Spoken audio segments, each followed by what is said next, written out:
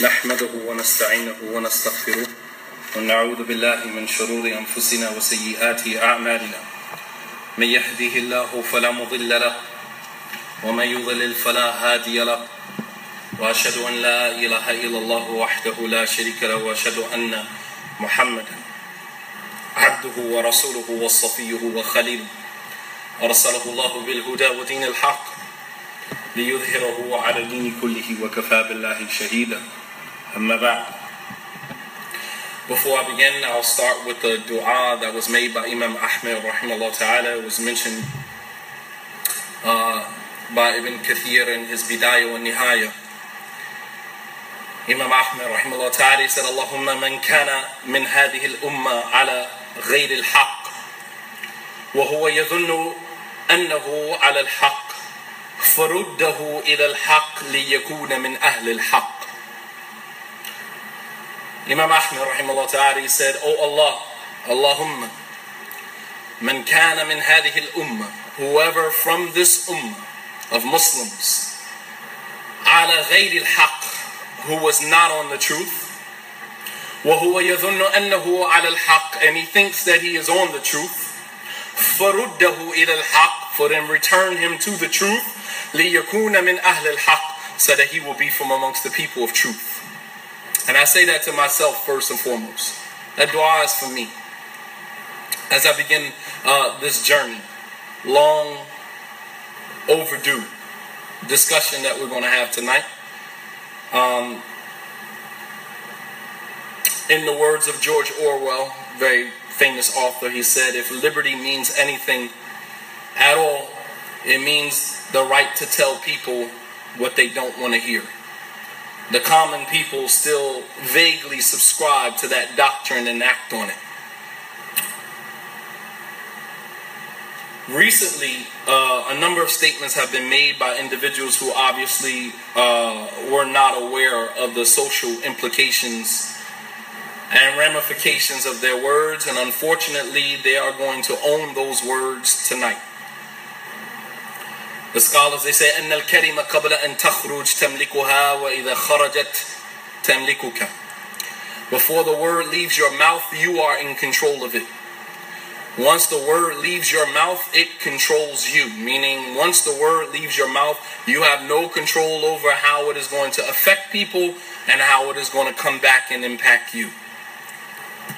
Nonetheless, in tonight's lecture, unlike I have been in the past, I'm going to be very blunt in my address by calling out names and organizations and businesses, of individuals who uttered some of these words. So there will be no ambiguity after I'm done. There will be no subliminals. I'm not going to throw any shade. I'm not going to throw any subliminal shots. I'm going to call names out. I'm going to call organizations out by name. So after this lecture is done, nobody will walk away and say, well, he wasn't talking about me. He wasn't talking about me. He didn't say anybody's name. Nah, I'm not going to do that tonight. And there will be no wiggle room for people to speculate later on about who I was referring to. So if you have soft skin tonight, you might want to hear this third person. You might not want to hear it directly. You might want to wait until somebody brings the information to you. As the Prophet ﷺ said, فَلْيُبَلِّغْ الشَّاهِدْ مِنْكُمْ الْغَائِبِ. Let those of you who are present inform those who are not present. Individual man by the name of Wahid Alam. Wahid Alam. If I said that name, most of you probably don't know who I'm referring to.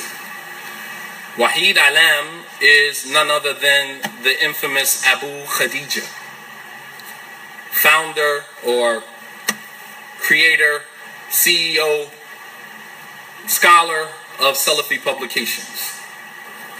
He referred to me as a racist.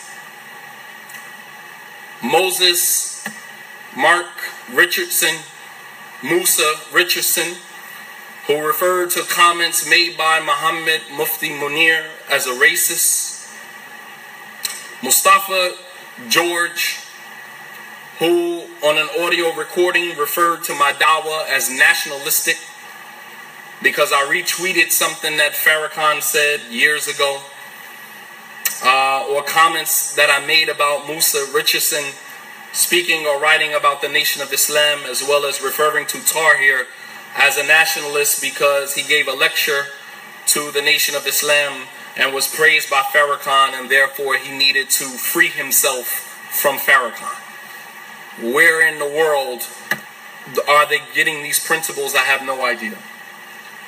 When is it that you give the Nation of Islam dawah, calling them to pure Islam, and Farrakhan, the leader of the Nation of Islam, praises you for how good of a talk you gave, and then when you come back home to your Muslim community, you got to free yourself from Farrakhan for praising you in order to be embraced and accepted by the Salafis. So as you can see, this is yet another attempt of Salafi Publications and Company. And when I say Salafi Publications and Company, let me explain to you who the company is. The company is everyone that endorses them. Everyone that endorses them, from Anwar Wright, Abdul Wali Nelson, Hamza Abdul Razak, from amongst the African American flunky Salafis here in the United States, who would much rather push the agenda of Salafi Publications instead of the agenda of the people that they are supposed to be servicing. The people that look like them, the people who come from the same communities they come from, people who come from the same slums that they come from, and you would much rather push the agenda of somebody hundreds of thousands of miles away in another country who don't care nothing about the slums where you come from, and you would rather push their agenda than the agenda of your people. Salafi Publications and Company. So this is another smokescreen attempt to keep you, the brothers and sisters, the public, the masses, to keep you in oblivion and in utter confusion about what their real agenda is. Allah subhanahu wa ta'ala says in the Quran about the hypocrites, and this is not me calling them hypocrites, this is me taking the generality of the verse and applying it to their situation. Allah subhanahu wa ta'ala said about the hypocrites, إِنَّ بُيُوتَنَا عَوْرَةٌ وَمَا هِيَ بِعَوْرَةٍ إِن يُرِيدُونَ إِلَّا فِرَارًا. That the hypocrites, they didn't want to fight, so they said, we left our doors open in our houses. And Allah subhanahu wa ta'ala said, their doors are not open, they just want to run away from the battlefield. This is a smoke screen, and this is what they do. They baffle you with nonsense. You can't beat them with facts, you baffle them with nonsense. And that's exactly what has been done to our communities for the past 20 years. Umar Johnson, he said that the enemy of progress is confusion. And when you don't know what to do, guess what? You do nothing. The enemy of progress is confusion. And when you don't know what to do, you do nothing. And that is exactly what has happened in the African American Muslim so-called Salafi communities for the past 20 years. From 1998 to almost 2018, we haven't established anything. Nothing. We've been too busy, baffled with the confusion of this machine. And inshallah ta'ala, before the night is over, you'll be clear about what their agenda is. You'll be clear about what the agenda is. Many, especially the African American Muslim communities, have practiced Islam for the past 20 years in fear. In fear. Afraid to say that you listen to this imam or that imam. I have brothers who came to me personally, told me they listen to me in private. Although they're amongst Salafis and they're amongst these hardcore Salafis, they listen to other imams in private. And you guys know what I'm talking about because you do it. You go back, you listen to Mufti in private. You listen to Shadid Muhammad in private. You listen to this person in private. You're in fear. Someone comes to you, what's your opinion about this person? And you got to say what is politically correct in fear that you are going to be the next person being warned against. I know the lay people do it because the imams and students of knowledge do it. So I know the lay people do it. I know they do it. You practice Islam in fear and in utter confusion. Simply because the leadership in our communities, unfortunately, have not been clear about the real agenda of Salafi Publications and Company on their brand of Salafism that they have projected on the people. And if you didn't understand their agenda before, or you were unclear about their agenda before, then let me make it crystal clear for you tonight. It's been 20 years of the same dysfunction in our communities. And that being the case, we should want to know or have some idea of what their real agenda is. I mean, has anyone actually sat down and actually thought about what is the real end goal for these people here? What is the end goal? Because from 1998 to 2000, almost 2018, we're a couple of months away from 2018, and it's been the same rhetoric for 20 years. And you have to at some point sit down and say to yourself, what is the end goal? What is the end goal? You rotate between 3 to 5 Salafi masjids in your area, so you're only giving da'wah to each other. You're not giving da'wah to the kuffar. You're not giving da'wah to deviant Muslims. You're only talking to each other, preaching to the same choir for 20 years. You've been giving lectures at Germantown Masjid for 20 years, and nothing has changed. Nothing. So let me go back a little bit in order to go forward. During my interview on the night shift, I said that Moses Richardson, a Caucasian convert to Islam, I said that he wrote a refutation against the Nation of Islam, but why didn't he write something about white supremacy and police brutality? I also mentioned that Caucasian converts tend to concentrate on issues that are directly related to the African American experience. And what I should have said in more specific terms is that some Caucasian converts to Islam, who obviously have no social or cultural relevance to their own community or to any particular community within the American Muslim diaspora, they tend to and they have no real interest in matters that empower anyone except the hegemony who they advocate for. They have no real interest in empowering African American communities, but yet you find a lot of them come to African American communities and just only enhance the dysfunction and further marginalize African American communities. They have no real interest. They don't serve any interest in our communities. Nonetheless, they don't empower African American communities, but instead they continue to perpetuate African American community dysfunction by furthering the narrative of the ruling class, the hegemony. And I'll talk a little bit more about that. Pay attention to what's happening here. So many of them, Caucasian converts to Islam, those who jump into the field of da'wah and focus all of their attention on African American communities. If you notice, anytime a Caucasian convert gains a little bit of knowledge about Islam, and I'll be more specific with Musa Richardson and Umar Quinn, who recently was removed from Masjid Rahma, whether he was fired or he resigned, whatever the case it may be, many people don't know. I just found out myself that he's no longer the Imam of Masjid Rahma. All right? Many of these brothers, and to be honest with you, I advocated for Umar Quinn. Much of his career is due to my advocacy of him.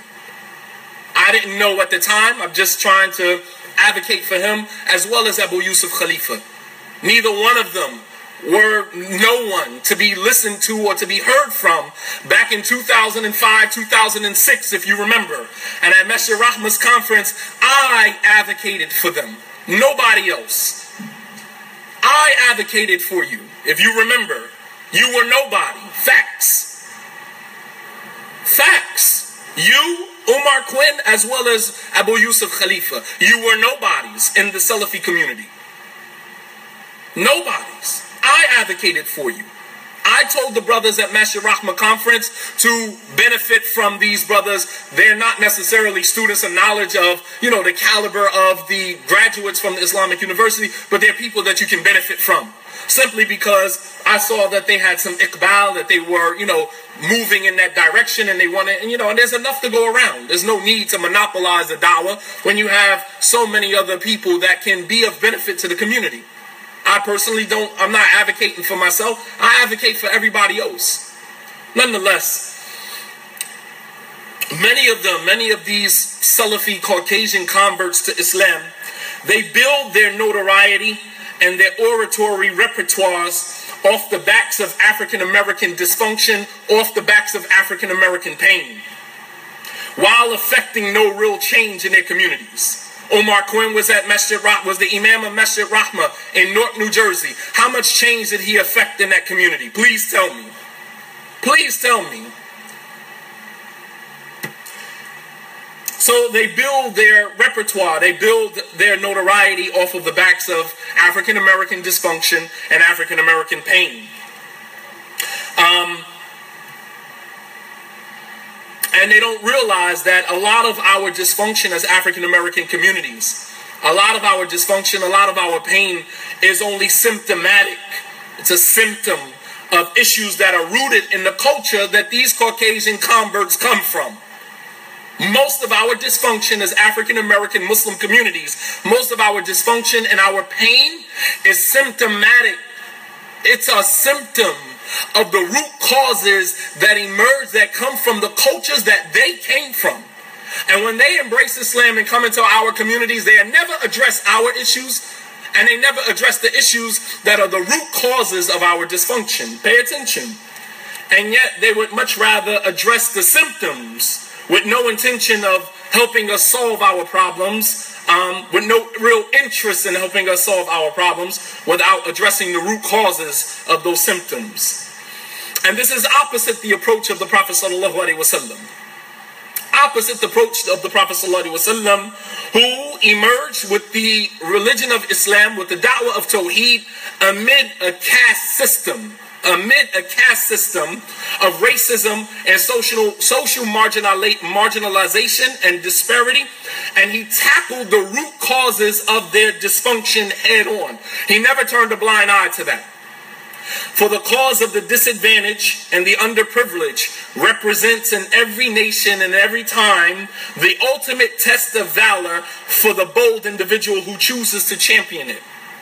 Meaning, in layman's terms, in every nation and in every period in time, there is always a disenfranchised, marginalized, underprivileged group of people. And everybody stays away from championing their issues, except the bold person who stands up to say, I'm going to give voice to the voiceless, instead of continuing the power of the powerful. You understand? When Abu Bakr radiallahu anhu became the Khalifa, he said, قَوِيٌّ فِيكُمْ ضَعِيفٌ عِنْدِي حَتَّى آخُذْ حَقَّهُمْ مِنَ الزَّكَاةِ. He said, the strong amongst you are weak in my eyes. Meaning the elite from amongst you, the rich, the wealthy, the rich from amongst you are weak in my eyes until I take the haqq of zakat from you and give it to the poor. You understand? This is real leadership. Real leadership represents the poor, the underprivileged, the disenfranchised, the marginalized. They don't come into Islam and champion the cause of the powerful, the power of the powerful, the speech of the elite. And that's exactly what they represent. Because look at our communities. We haven't progressed any. We haven't moved forward any. None. Which means that our issues are not being championed. Allah subhanahu wa ta'ala directed the Prophet sallallahu alaihi wasallam on more than one occasion during the early part of his mission to be on par with the mission of those who preceded him from the prophets and messengers, and that is to give voice to the voiceless and not to placate the feelings or further the agenda of the elite. Allah subhanahu wa ta'ala mentions in the Quran in Surah Al-An'am. Listen to this ayah very quickly. Alright, because people will say, oh, he said this, but you never mentioned the ayah that I quoted. Wallah al-azim, I have never given you a concept from the beginning of my career as a da'i, as a student of knowledge, as a leader in the Islamic community, I have never given you a concept except that I have given you dalil to back it up. Ever. I have never given a concept. I have never opened my mouth, even as it relates to the Sahaba differing in Aqidah. That was not my statement. That was the statement of Shaykh al-Islam ibn Taymiyyah, but then we'll run with Shadid Muhammad says the Sahaba differed in Aqidah.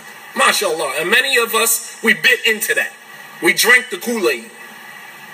I never gave you any dalil. No word has ever come out my mouth except that I followed it up with an ayah from the Quran or a hadith from the Prophet ﷺ or a statement from one of the Salaf. Never. While Abu Khadija can give khutbah, give lectures, and very seldom do they mention any ayats from the Quran, any hadith from the Prophet ﷺ. It's almost like we become Sufis. That when you reach a certain level amongst them, they're exempt from quoting ayats and hadith. And the same thing applies to the scholars that they endorse and whom endorse them. Nonetheless, that's the double standard that they play with.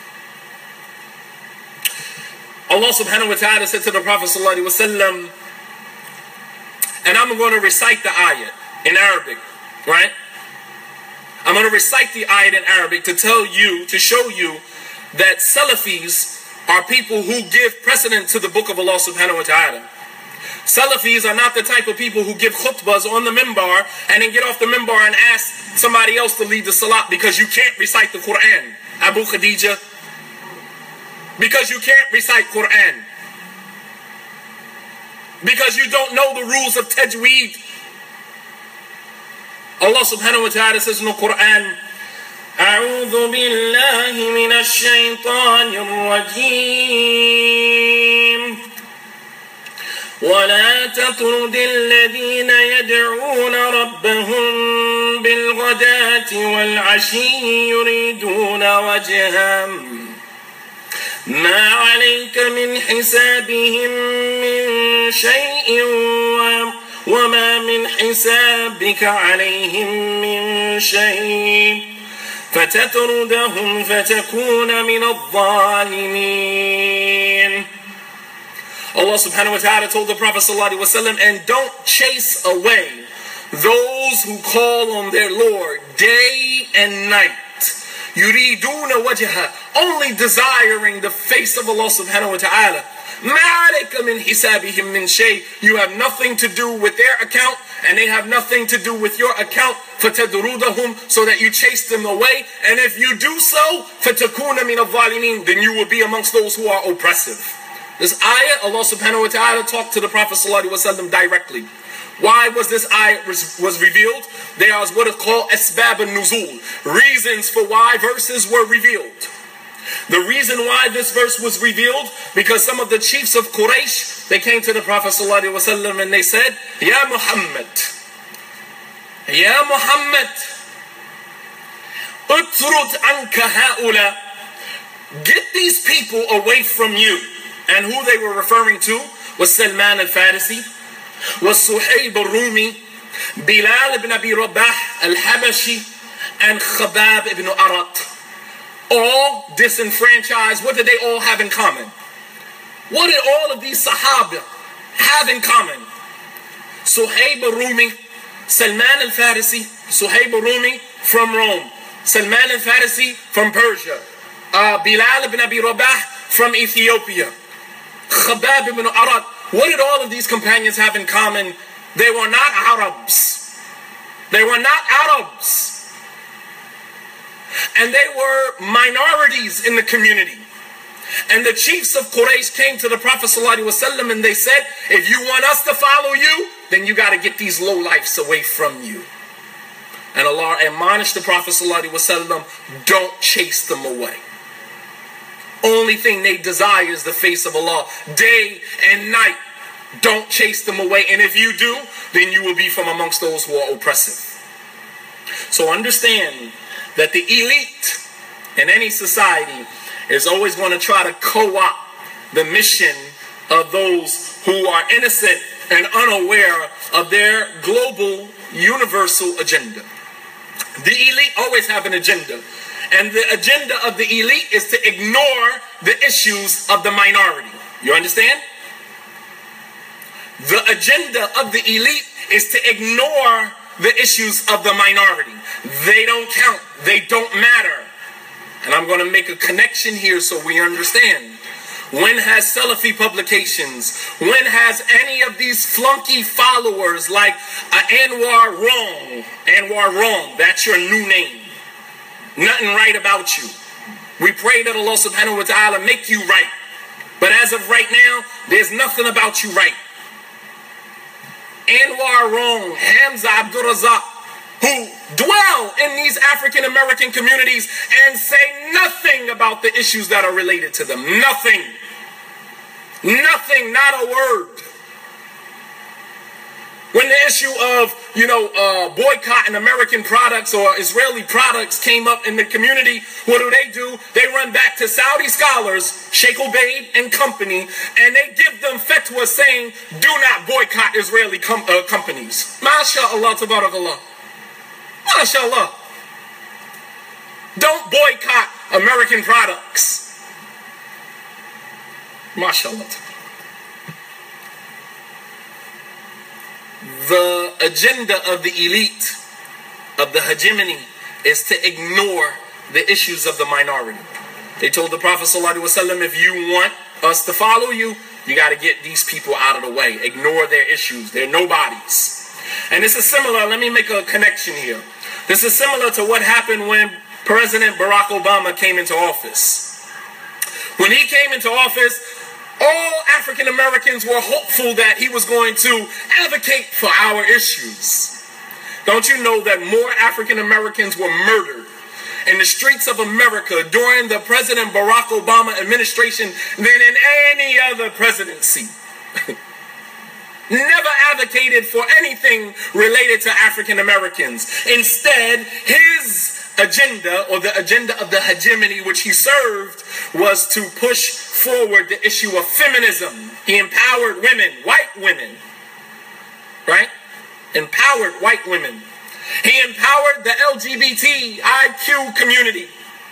And he empowered laws for immigration, policies for immigration. Black issues, push them to the side. Not important. For the entire 8 years he was the president, not once did he advocate for his own people. Because, what did I say? That the agenda of the hegemony, the agenda of the elite, is to dismiss and ignore the issues of the minority. Is that point driven home? Do you guys follow me? I gave you the concept. I gave you an ayah from the Quran. I gave you a situation during the time of the Prophet ﷺ, and I made a cultural reference to our modern time. All right. So continuing, the African American Islamic community is ignored as well because of the hegemony of the Islamic community. The Islamic community, to the Salafis, is what is going on in Saudi Arabia and the Arab countries, right? So this is what happens. So instead of talking about issues that are related to our communities and the African American communities, right, that would help empower African American Muslims, right, we are fed narrations about what this sheikh said about another sheikh, what this sheikh said about another sheikh. This is what we are fed. And this is what we are told to come back to America and push on our people.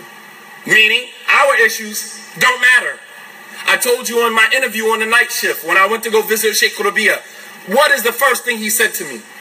He said, what's your position on Abu Hassan al-Ma'rabi? I said, I don't know Abu Hassan al-Ma'rabi. I've never heard any of his lectures. I've never read any of his books. If he was standing right in front of me, I wouldn't know who he was. He's a non-factor in the African American communities that I come from. He said, when you go back to America, you have to warn against Abu Hassan al-Ma'rabi. I said, with all due respect, Sheikh, I'm not going to warn against Abu Hassan al-Ma'rabi. With all due respect. I'm not going to warn against him. Why? Because issues that are related to my community don't matter. What matters is him warning his campaign against this other sheikh and many other sheikhs that he is warned against. And that is, forced upon us as students of knowledge. I left my family. All of my family are kuffar. May Allah subhanahu wa ta'ala guide them to Islam. All of my family are kuffar. Allah subhanahu wa ta'ala hand selected me and my cousin from amongst my family, took us out of the gutter of the hood, selected us, pulled us out of our family. I got an opportunity to go study, and now I'm going to come back and push the agenda of this sheikh and that sheikh instead of the agenda of the people that I emerged from? In what religion is that ever acceptable? When is that ever okay? And then you don't have a right to object. It's almost like the mafia. You don't have a right to say no. Right? Because if you say no, as he told me, either you warn against Abu Hassan al-Ma'ribi or I'm going to warn against you. Sheikh Mohammed bin Hadi, he said either you warn against Medina.com or I'm going to warn against you. This is the way scholars who are supposed to be nurturing students of knowledge, minorities, not only are just we student of knowledge, we are African American students of knowledge that are coming back to our predominantly non-Muslim environment. And you are forcing upon us to push your agenda instead of the agenda of our people. You follow me?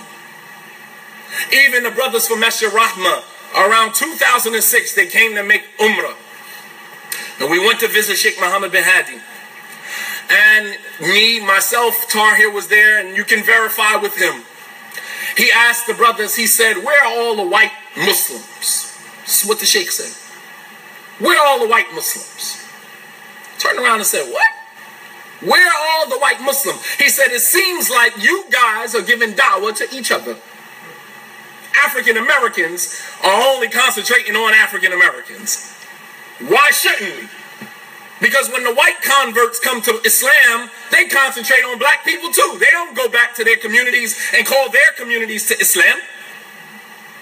Umar Quinn, did you go back to your Caucasian community where you emerged from that has given you the platform of privilege that you so enjoy? Did you go back to them and give them dawah? You spend all of your time concentrating on African American communities, which you never have any interest on empowering them, educating them, really educating them on how to pull themselves up out of the condition that they're in. Musa Richardson, you wrote a refutation on the Nation of Islam. The Nation of Islam is a byproduct of the white supremacist society that you came from. But you will write a refutation on the Nation of Islam and you say nothing about white supremacy. You understand? To dismiss the issues of the minority. We don't matter. We should create a hashtag, Black Muslim Lives Matter. Because we don't matter in the Islamic community. We don't matter. So you will tell me as a sheikh to go back to America and start a campaign warning against this particular sheikh, and I guarantee you, had I done that, I probably would have gotten some of the same endorsements that Salafi publications got. If I would have came back to America, because the sheikh also told me to warn against Zahid, right? Which I didn't, even though I have my own personal issues with him. But I didn't. And I know that if Shadid Muhammad was on the other end, I would have been thrown under the bus. But that's the difference between a man and a coward. I can stand on my own 2 feet. Sheikh said, go back and warn against Zahid al-Rashid, who used to be the main person running this particular masjid that I'm in right now. I said, no. I said, I consider Zahid to be a Salafi. He said, Zahid is a follower of Tahir. Follower of Tahir? Zahid is a student of knowledge just like Tahir was.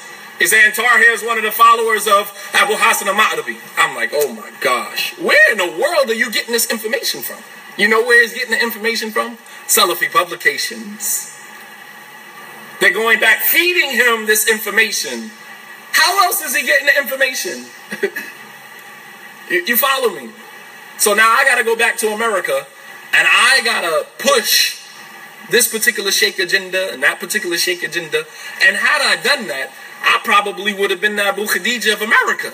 Calling back, Sheikh, I gave a khutbah about Abu Hassan al-Ma'ribi. Sheikh, I just wrote an article about Abu Hassan al-Ma'ribi. MashaAllah, our children from America, MashaAllah. And then I translate it and put it out. See what the Sheikh said about me? You see how that works? That's the blueprint.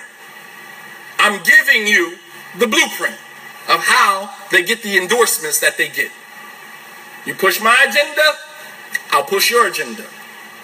Anyway, the Prophet ﷺ, from the beginning of his agenda, from the beginning of his mission, he confronted the remnants of the pre-Islamic system of racism and classism by first acknowledging its existence. You can't ignore the obvious. As the scholars say, ma'rifatu al-illa nisful ilaj. Acknowledging the disease is half of your cure. You can't just act like these things don't exist. They exist. So the Prophet ﷺ, he at first acknowledged its existence. On the other hand, we ignore the existence of racism in our communities. We ignore it. And we further perpetuate our own marginalization as a community, many times with the same leaders who are supposed to represent us and champion our narrative. So we have African American Muslims, right? African American converts to Islam who go overseas and study and then come back and busy the people with refutations and warnings about other people that we have no clue who in the world you're talking about. Because you are pushing the agenda of a sheikh who told you to push that agenda. So you come home and you're writing all these refutations about Abu Hassan al-Ma'rabi and Fulan and Fulan and Fulan, and we have no idea who in the world these people are. And unfortunately, our African American Muslim imams, da'is, students of knowledge, right? They fall right in line. They're supposed to be championing our issues. They're supposed to be championing our issues, but instead, our issues get pushed to the side. And this is exactly what, the ignorance, of the on the part of the African American Salafis. They are very apolitical. They want nothing to do with politics. They're antisocial. They don't want nothing to do with other people, right? How in the world are you supposed to spread Islam? And then when you go back to Saudi Arabia, the first thing the sheikhs ask you is what? Kayfa da'wah fil gharab? How's the da'wah in America? How's the da'wah in the West? And then we say, MashaAllah, the da'wah's muntashira, ya sheikh. The da'wah's spreading, sheikh. You're lying. The da'wah's not spreading. You're lying. Spreading where? Where's the da'wah spreading? Please tell me. Where's the da'wah spreading? Sheikh asked you, because he don't know what's going on in America, obviously. So he said, Kayfa da'wah fi America? How's the da'wah in America? And we say, MashaAllah, da'wah tayyiba ya sheikh, da'wah muntashira ya sheikh. The da'wah's going well, sheikh. The da'wah's spreading. Spreading where? Please tell me. Because maybe I am astray, so I need education. Please tell me where the da'wah of Salafiyah, the da'wah of Tawheed is spreading. Please. What da'wah are we doing? We go from one Salafi masjid to the next Salafi masjid, preaching to the same choir for 20 years. And the da'wah is spreading. MashaAllah, tabarakallah. So instead of taking, apolitical, antisocial, and they wouldn't even know where to begin to service our communities. Theirs is the case as mentioned by Carter G. Woodson. I want you to pay attention to this, because they accuse me of quoting disbelievers, right? But then I just went on Minhaj.com, which is another affiliate of Salafi Publications. They monopolize all of the... let me give you the whole blueprint. Most of these sites are ran by the same people. Minhaj.com, thestraightpath.com, SalafiPublications.com, this.com. They're all ran by the same person. It's like the Gap, Old Navy, all of them is owned by the same company. It's like they took a page out of their book, right? They're all ran by the same company. So they put a post up, Shadeed Muhammad called Prophet Muhammad sallallahu alaihi wasallam an alpha male. So as if that's a taint on his honor, sallallahu alaihi wasallam. If anything, that is giving him sharaf, giving him honor and nobility, especially amongst people who are, many of the men in America are gay. You understand what I'm saying? Like, I'm talking about the Prophet sallallahu alaihi wasallam in a language that gives him honor in a society where a large population of the men in America are gay or bisexual. And then I refer to the Prophet sallallahu alaihi wasallam as an alpha male, and you say that is dishonoring the Prophet sallallahu alaihi wasallam. You gotta be kidding me. You have got to be kidding me. And then they use some quote from some psychologists, disbelieving psychologists, right? That's the funny thing about it. I'm referring to the Prophet ﷺ as an alpha male, because you can only be an alpha or a beta. There's no in between. So if the Prophet ﷺ wasn't an alpha male, then he was a beta male, which is yankus min shatnihi, then you are actually taken away from his status. But I'm referring to the Prophet ﷺ as an alpha male in an environment where the vast majority of the men are either gay or homosexual or bisexual. You understand? That gives the Prophet ﷺ honor. But you guys are so ignorant. You guys are so ignorant that you don't even understand cultural contexts. You don't even understand. Anyway, but you say that he quotes kuffar. He quotes kafirs, right? This is the way that you refer to non-Muslims, right? Even though the Prophet ﷺ honored many of the non-Muslims in his environment who aided him and provided resources to him at a time when he could not provide resources to himself. And I'm going to give you an example for that too. From Sahih al-Bukhari. So no one can say, oh, he's quoting da'if hadith. Now I'm going to cut off all avenues for you to wiggle out of this. But Carter G. Woodson, he said, if you can control a man's thinking, you do not have to worry about his actions. When you determine what a man shall think, you don't have to concern yourself about what he'll do. If you make a man feel that he is inferior, African Americans, Salafi, Da'is, Imams, people that keep flip-flopping, jumping from one bandwagon to another, Dawood Adib, jumping from one bandwagon to another, 60-something years old, and you humble yourself in front of people that are less qualified than you, less educated than you, less culturally understanding than you.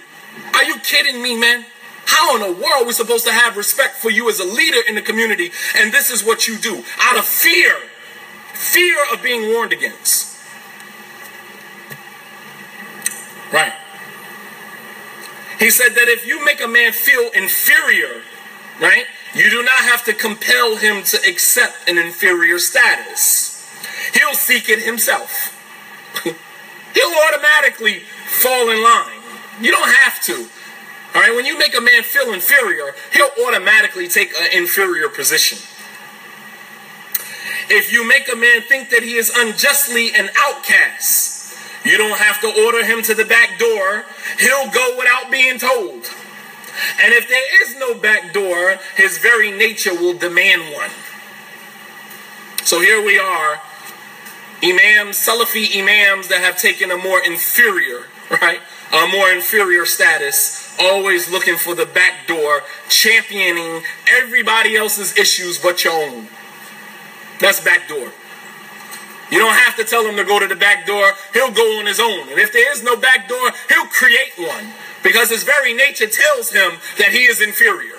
So here you are, championing the issues of this sheikh and that sheikh, Salafi publication. You promote Salafi publications more than you promote yourself. How does that even look? And this is what many African American Salafis represent. Instead of taking a more leadership role in their communities, they would much rather accept a subpar position behind the people who perpetuate their own dysfunction and their own marginalization and their own subclass status. Whether here in the U.S. with people like Abu Hassan and Malik. Abu Hassan Malik Green is a young individual who was under the tutelage of Abu Muslima. Abu Muslima was very fond of him. And he was from the African American community from the very beginning. Seemed to have a bright future from the very beginning, to some unfortunate circumstances, which I'm not going to go into right now. However, if you go into Philadelphia right now, Abu Hassan Malik is behind Hassan Somali, who's not an African American, doesn't share the African American experience, comes from Wales, right? European, who lands smack dead in the slums of Philadelphia. How? I don't know. Where you came from, how you got there. You understand what I'm saying? And the person that was already there, Abu Hassan Malik, who has been there from the very beginning, from the very beginning he was there, you are behind Hassan Somali. How did that happen? This inferior position. Inferior position. Or in the UK. You have students like Bilal Davis, who although not a graduate, but was a fairly decent student of knowledge. Far more studious than Abu Khadija. By leaps and bounds. But yet, Bilal Davis would take a more inferior position behind Abu Khadija. If you make a man feel that he is inferior, you do not have to compel him to take a more inferior position. He'll take it automatically. That's your nature. I get it. What's the problem with that? The problem with that is that Bilal Davis is the real MVP.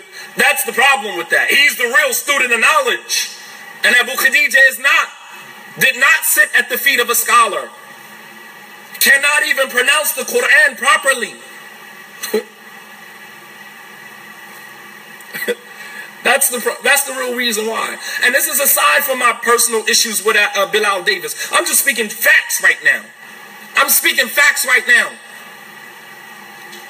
But you'll always be behind Abu Khadija, Bilal Davis. You'll always be behind him. You'll always be in his shadow. You'll always be second best. Not even second best. You third best to Amjad Rafiq, who's another individual who never studied anywhere. You never studied anywhere. How did you get this position? How?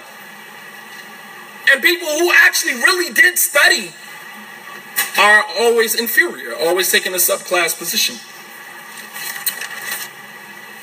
So many of the problems in the African American community are symptoms of the root causes that are almost always ignored. And I'm beginning to think that it's intentional. For example, let me just go here real quick. For example, Hamza Yusuf. Hamza Yusuf, with all due respect to the work that he has done in the American Muslim community, I have a great deal of respect for Hamza Yusuf. Aside from whatever his philosophy is and whatever his approach to Islam is, he is a scholar nonetheless, and he has put in tremendous work in the American Muslim community. Nonetheless, he callously uttered at the Reviving the Islamic Spirit conference that the problem with the black community is the breakdown of the black family. Right? That's what he said. And he alluded to the fact that there is no police brutality because 50% of the black on black crime, 50% of the murders in the black community is black on black crime. So that was very dismissive. There is no police brutality. He said we holler about police brutality, but we never say anything about the black on black crime. And it seemed like a legitimate point. But let me explain. So the black on black crime in the black community, for all of those who like to speak about black issues but don't understand the black experience, right? We love to speak about issues related to black folk, but we never understand the experience of black folk, right? We sit from a place of privilege and say that the problem in the black community is the black family, the breakdown of the black family. And that we holler about police brutality when the vast majority, 50% of the murders in the black community is black on black crime. That's what he said. Okay. But he never addressed that the black on black crime in the black community, as well as the breakdown of the black family, is all symptomatic of the white supremacist system under which the black families are broken. Where did the black families get broken? Please tell me. Who broke the black family except the white supremacist system that we live under? But he'll never say anything about that, but you'll address the black family and the black on black crime in black communities. MashaAllah, tabarakallah. We'll talk about the dysfunctional black family, which is simply a symptom of the root cause, which is white supremacy. So let me break it down for all of you naysayers. We got a lot of David Clarks in our communities. You know who David Clark is? David Clark is the Milwaukee sheriff who said that Donald Trump doesn't have a racist bone in his body and that there is no such thing as police brutality. We got a lot of David Clarks in our community amongst African American Muslims. MashaAllah, tabarakallah. So let me tell you why there's black on black crime in the black community. Let me tell you why the black family is broken down. Let me explain that to you as an African American. The prison industrial complex, right? The machine, right? The machine.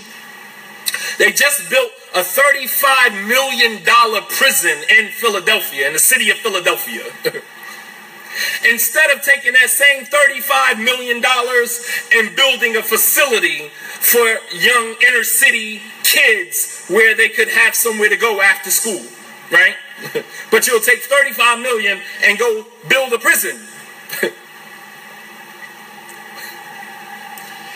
So the prison industrial complex, the biggest contributor to the breakdown of the black family, which Hamza Yusuf would never address.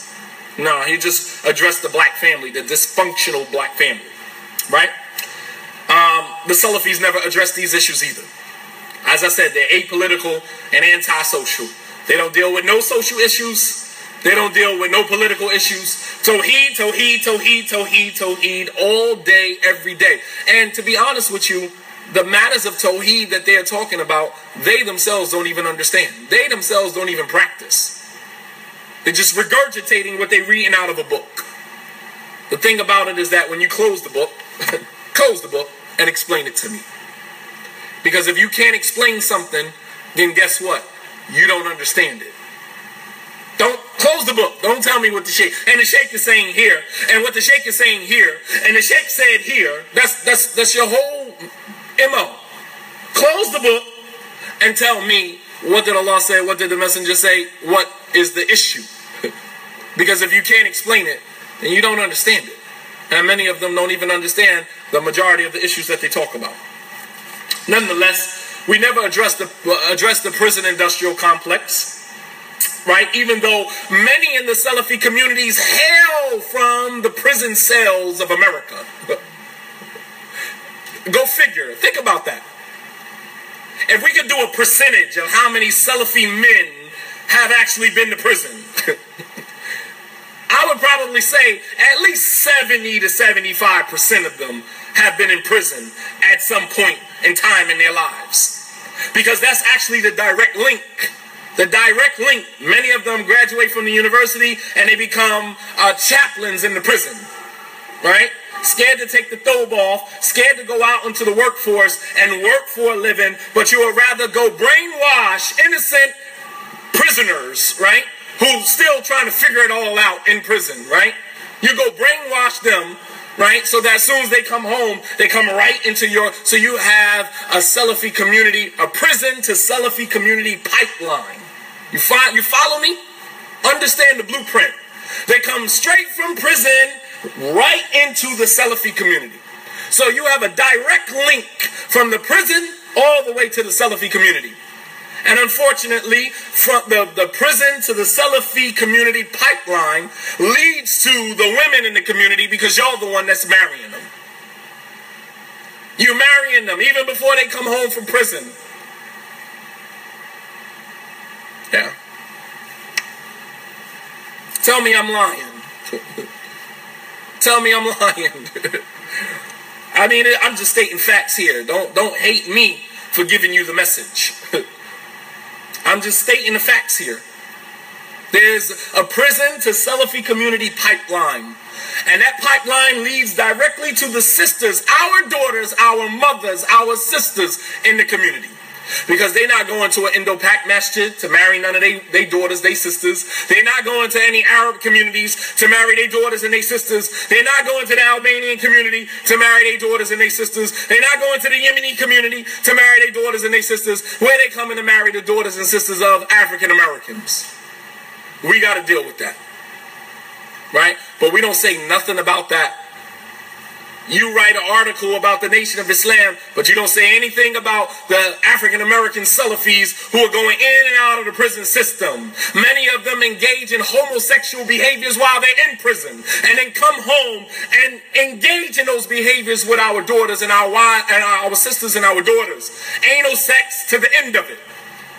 You come home from prison, we marry you to one of our daughters, and you have an anal sex with our daughters, with our sisters. This is not prison. This is what's going on, man. But we don't say nothing about that. All right?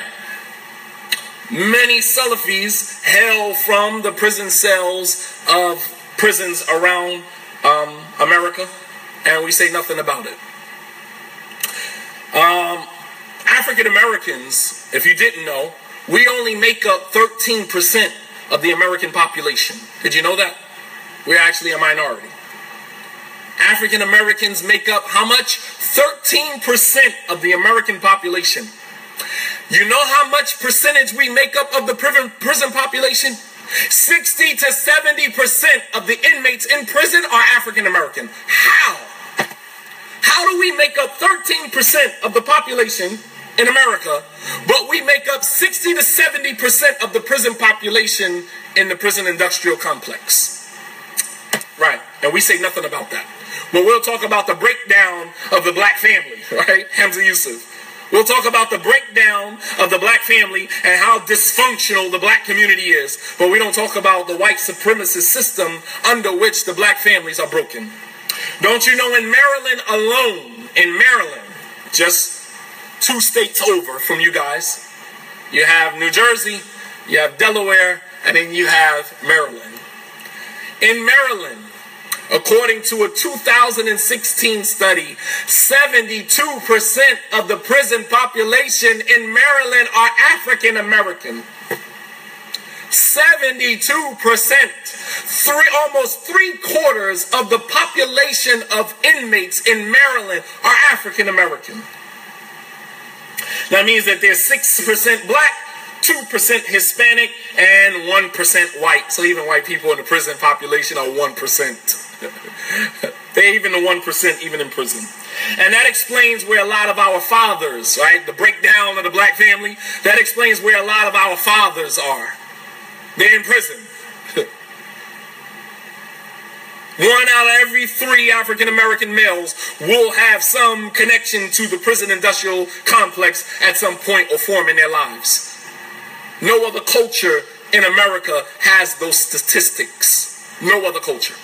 So for sisters wondering why the shallow pool of men for African American men in the Muslim communities, there you have it. You're wondering where all these single sisters and all of these children growing up under single parents, you want to know where their fathers are? That's where they are. 72%. Right? Years ago, women could not qualify for Section 8 or housing if there was a man living in a home. So what that did was it forced African American women to go down to Section 8 and file for housing, but they had to tell them that there was not a man living at home. And then they had to come and inspect. Think about the psychology. You got to come and inspect to make sure there's no man in the house. You understand? No man in the house. So a person comes and inspects the house to make sure there's no man in the house. Black man is in the house. They don't have to inspect no more because black men not in the homes anymore. Because you done chased them out of the homes today. Sisters, thank you for that. And subhanAllah. They had to go down and file for Section 8, file for housing, and tell them there was no man in the home. Parolees, people that were being paroled from home. You can't even be paroled to your wife and your children if they were on Section 8 or housing.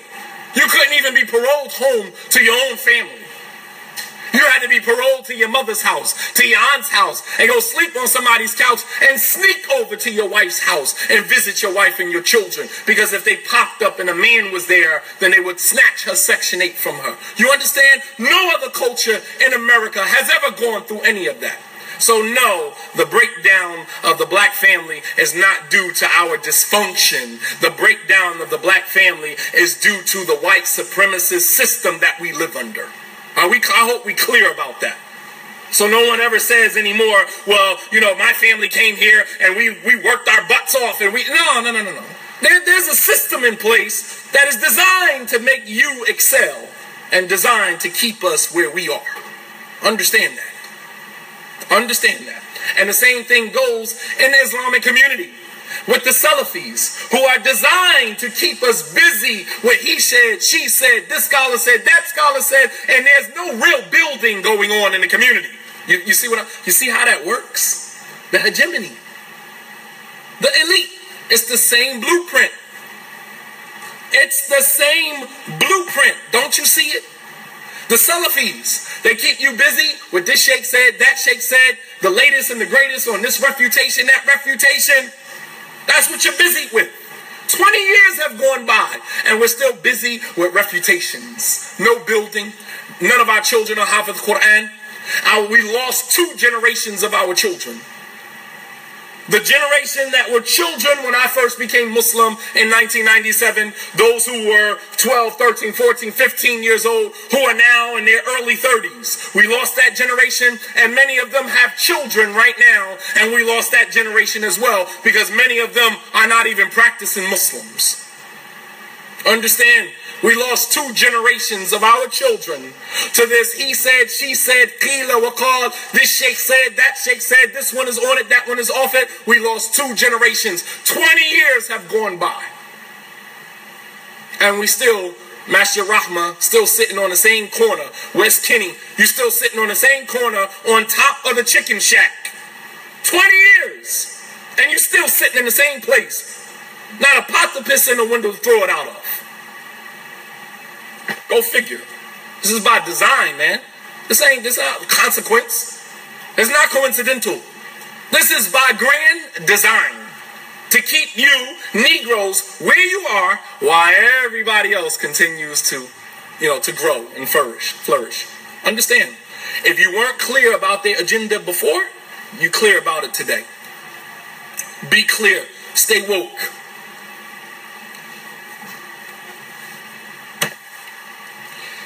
So these and many other elements that have contributed to the breakdown of the black family are woven into the system of white supremacy, which Hamza Yusuf conveniently failed to address, but yet he callously commented on black crime, the breakdown of the black family, and I don't want to use the word coon, but you have many people who stand up, and Hamza Yusuf, he did the classic, racist, my best friend is black. My best friend is black.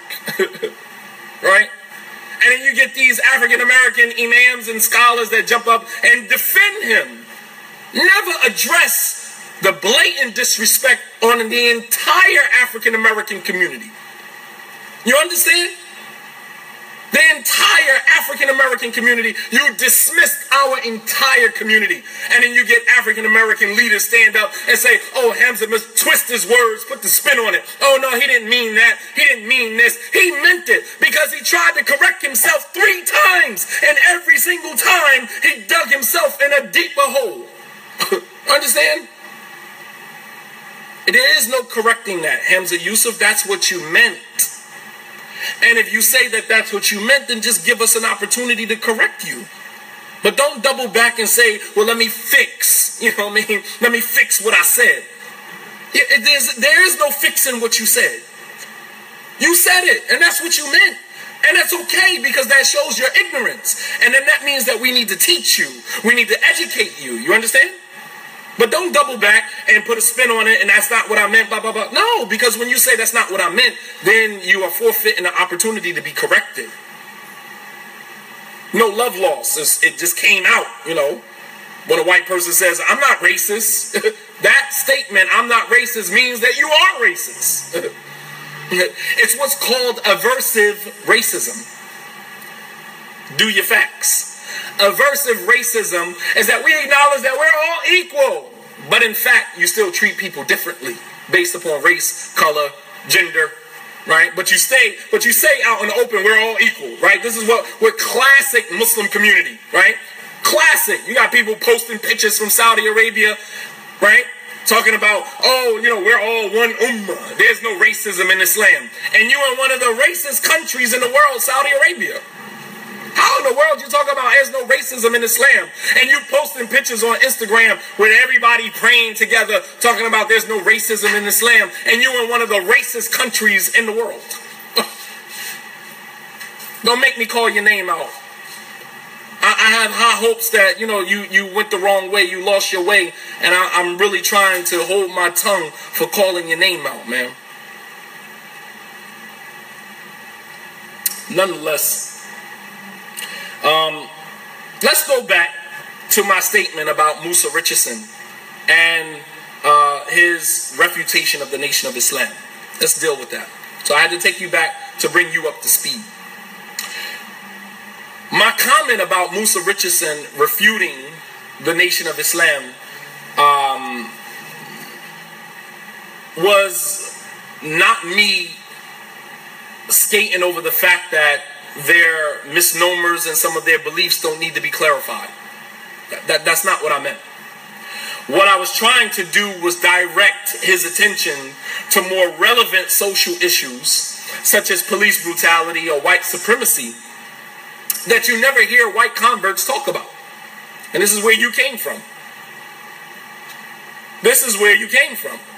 So my intention wasn't to overlook the necessity of refuting some of the misnomers and the beliefs, misbeliefs about the Nation of Islam. Now that needs to be done. However, when African Americans talk about the Nation of Islam, it's from a different paradigm. You see, the Nation of Islam used to call white people devils, blue-eyed devils. So it would only make sense that a white convert would find an opportunity to write a refutation on the Nation of Islam. You understand what I'm saying? It's you know, it would only seem natural. It would only seem natural to do that. However, the creation of the Nation of Islam, here again, as a movement, as a religious political movement designed to improve the social and economic and mental conditions of African Americans, was here again a reaction to the same racist, white supremacist system that has afforded Caucasian converts like Hamza Yusuf and Musa Richardson and Omar Quinn the privileges that they have to speak about issues that are directly related to African Americans. You understand? The Nation of Islam was created as a reaction to the white supremacist system, right, that we live under. Why did they create this century? You understand? Why did they create the Nation of Islam? Because of white supremacy. To restore, some type of dignity to African Americans. To restore some type of financial independence to African Americans. And we don't throw the baby out with the bathwater. The Nation of Islam, that's part of our culture. We cannot get away from that. That's part of our culture. Many of our parents came into Islam from the Nation of Islam. Many of us would not be Muslim right now had it not been for our parents' journey to Sunni Islam through the Nation of Islam. While you had Arabs that came to America, they opened up liquor stores on our corners, they opened up gas stations, and they sold us pork, they sold us alcohol, they sold us blunts, but they never sold us Islam. They never gave us Islam. You understand?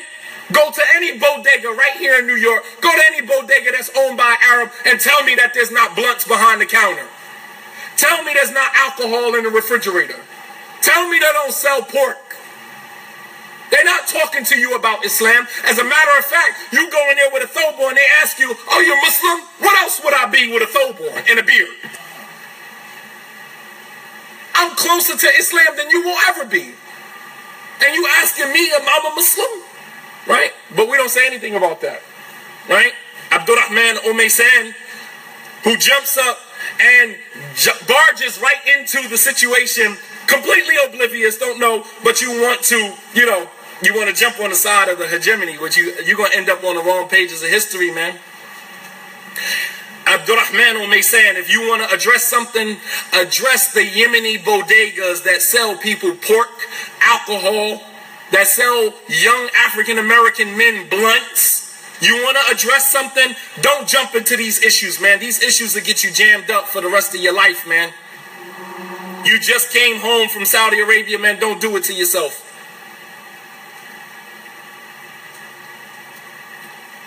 Anyway, and then you, on top of that, you endorsing Abu Yusuf Khalifa. Like, our brothers from Salafi publications like Hassan al-Somali and Abu Yusuf Khalifa, man, you sound silly. Who in their right mind endorses Abu Yusuf Khalifa? I mean, like, come on, right? You got to come better than that, man. Many of our parents came into Islam through the Nation of Islam. Not that this garners them any sort of exemption status. It doesn't mean that because our parents came into Islam through the Nation of Islam that they are exempt from being warned against, or their beliefs are exempt from being corrected and clarified. But when we address the Nation of Islam, we're going to do it with mercy and compassion, because we understand that our parents came from that. Our parents came from that. We understand that that is part of our culture. That's part of our history. We can't get away from that. But you see, the plight of the Salafi movement, the greater Salafi movement, is to keep us detached from anything that is black. Anything that is African American, if you notice, from the time that you've been Muslim, you can endorse any Arab community, any Arab movement, but you better not say anything about African Americans. Nothing. Evidenced by the fact that we're having this discussion right now. Because the moment I say that I cater to my people, I'm a nationalist. Who else am I going to cater to? Who else am I going to cater to? I'm African American. I came from the slums of New Jersey, East Orange, New Jersey. Who else am I going to cater to?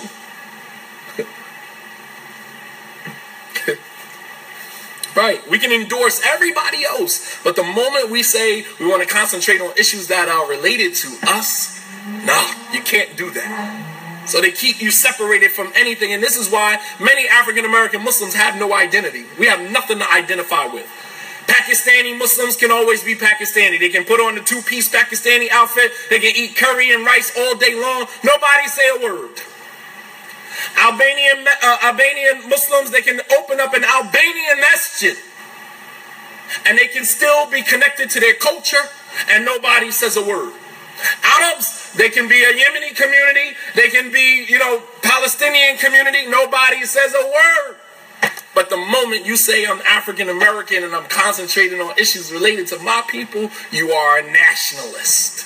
MashaAllah, tabarakallah. ICNA does a yearly conference in Baltimore, Maryland, right? One of the poorest cities in the world, in America. They do this huge conference every year in Baltimore. Thousands and thousands of people come to this conference. Last year they had a 21 sheikh roster. 21 scholars. Not one African American. Not one. You got Imam Siraj, who's, does the fundraising. Maybe one other I saw, but 1920 Pakistani imams, students of knowledge, nobody ever says that's nationalism. Nobody ever says that's nationalism. Because as minorities, we have to push the agenda of everybody else, and we can never push an agenda that serves our interests. You understand how that works? Because you are a minority. You're not allowed to concentrate on your people.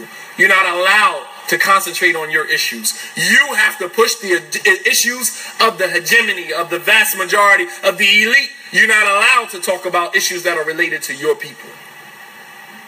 But everybody else can. Go figure. The Prophet ﷺ, as I said before, he didn't disregard issues that he was assisted with by non-Muslims. So when we talk about being merciful to the Nation of Islam and compassionate with the Nation of Islam, some of our parents are still in the Nation of Islam, and they're our parents, and we love them. We love them. So why would we go out and speak about the Nation of Islam in a manner that is disrespectful when many of our parents still have one foot in the Nation of Islam? They can't get with this stuff. Many of our parents, they experience with the Nation of Islam, this stuff is foreign to them. You can't concentrate on black issues. Black people don't have you got these hole-in-the-wall masjids. When you were in the Nation of Islam, you were actually doing much better. You understand what I'm saying? We were actually doing much better economically, in terms of brotherhood. We were actually doing a lot better. And then only to come into what we perceive to be Sunni, real Islam, and we're actually doing worse. So many of our parents are not buying into this whole Salafi being on the hop. They're not buying it. Because they hear a lot of this, but they don't really see much being produced. So they have 1 foot in the Nation of Islam, or 1 foot in the Warf Deen community, and 1 foot in Sunni Islam. And so when we deal with them with mercy and compassion. As the Prophet ﷺ, let me share something with you. The Prophet ﷺ, he went to Ta'if to go give da'wah. You guys probably remember this story. But there's a portion of this story that most people are not familiar with. And it's in Sahih Bukhari. When the Prophet ﷺ went to Ta'if to give da'wah, he stayed there for 10 days. Knocking on people's doors, trying to call them to Islam. And when he left out of Mecca to go to Ta'if, Quraysh took an oath that Muhammad could not come back to Mecca. Many people are not familiar with that. When the Prophet ﷺ went to Ta'if to give the people da'wah, Quraysh stood in unison, in solidarity with one another, that the Prophet ﷺ, Muhammad, was not to step foot back into Mecca. And if he did, they were going to kill him. When the Prophet ﷺ went to Ta'if to give them da'wah, the people of Ta'if, they made mockery of him, they made fun of him, and they even told their slaves and their children to throw rocks at him as a sign of disrespect. How are you as a messenger, a man, and you're having your children throw rocks at him? The ultimate of humiliation. Your slaves, we're talking about a slave, throwing rocks at a free man. Not just a free man, a Qurashi from Beni Hashim. You understand? From the elite of Mecca. And you got your slave throwing rocks at him.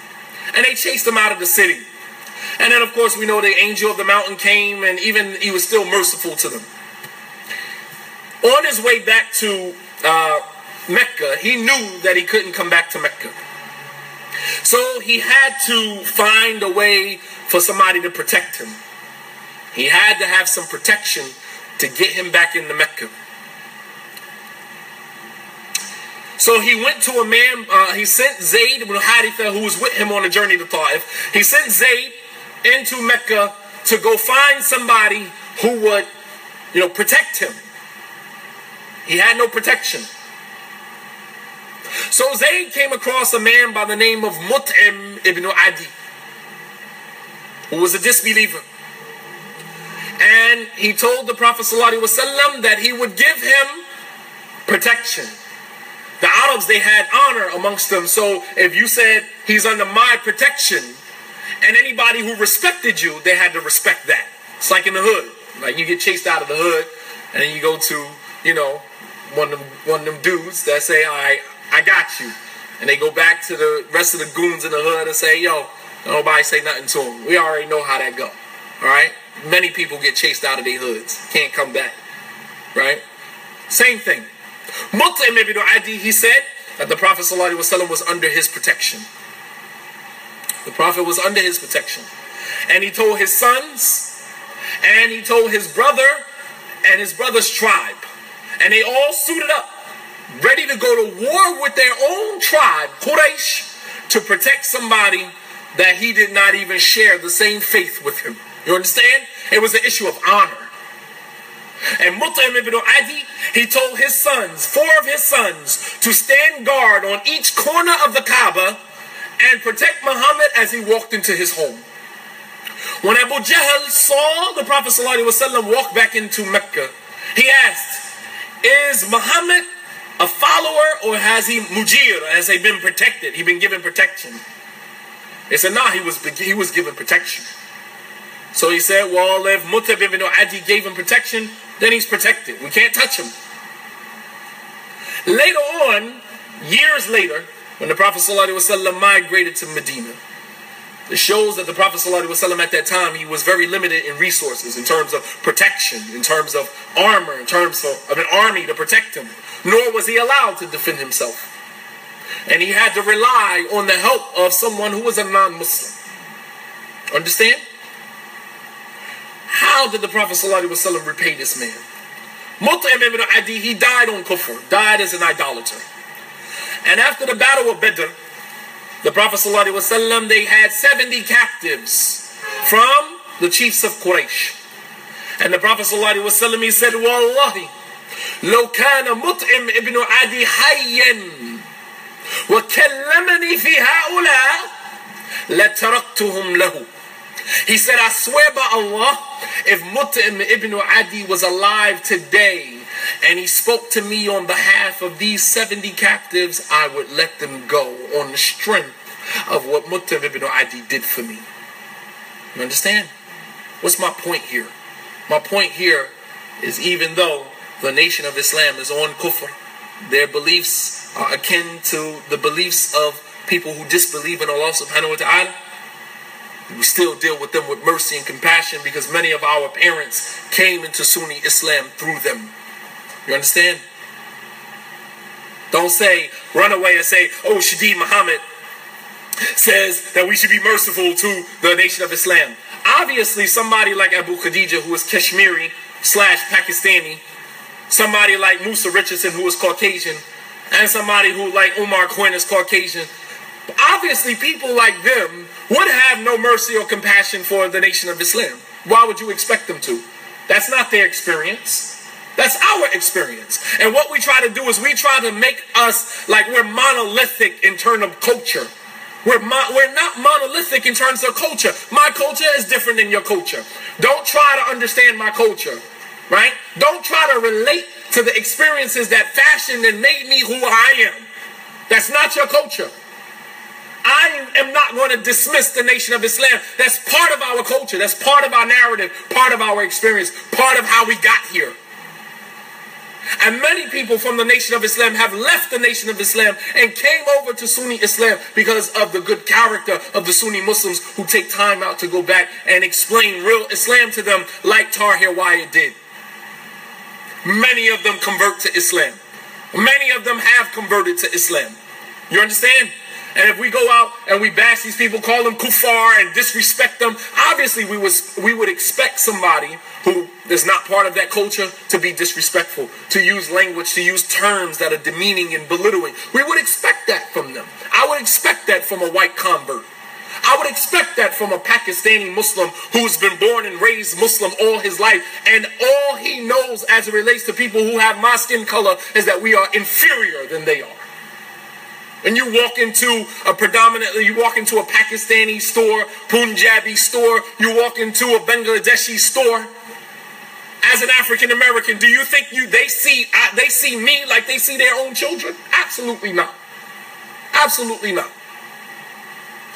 So understand the factors that are at play here, man. So the Prophet ﷺ, he compensated him for that. And that was out of respect for what he did for him.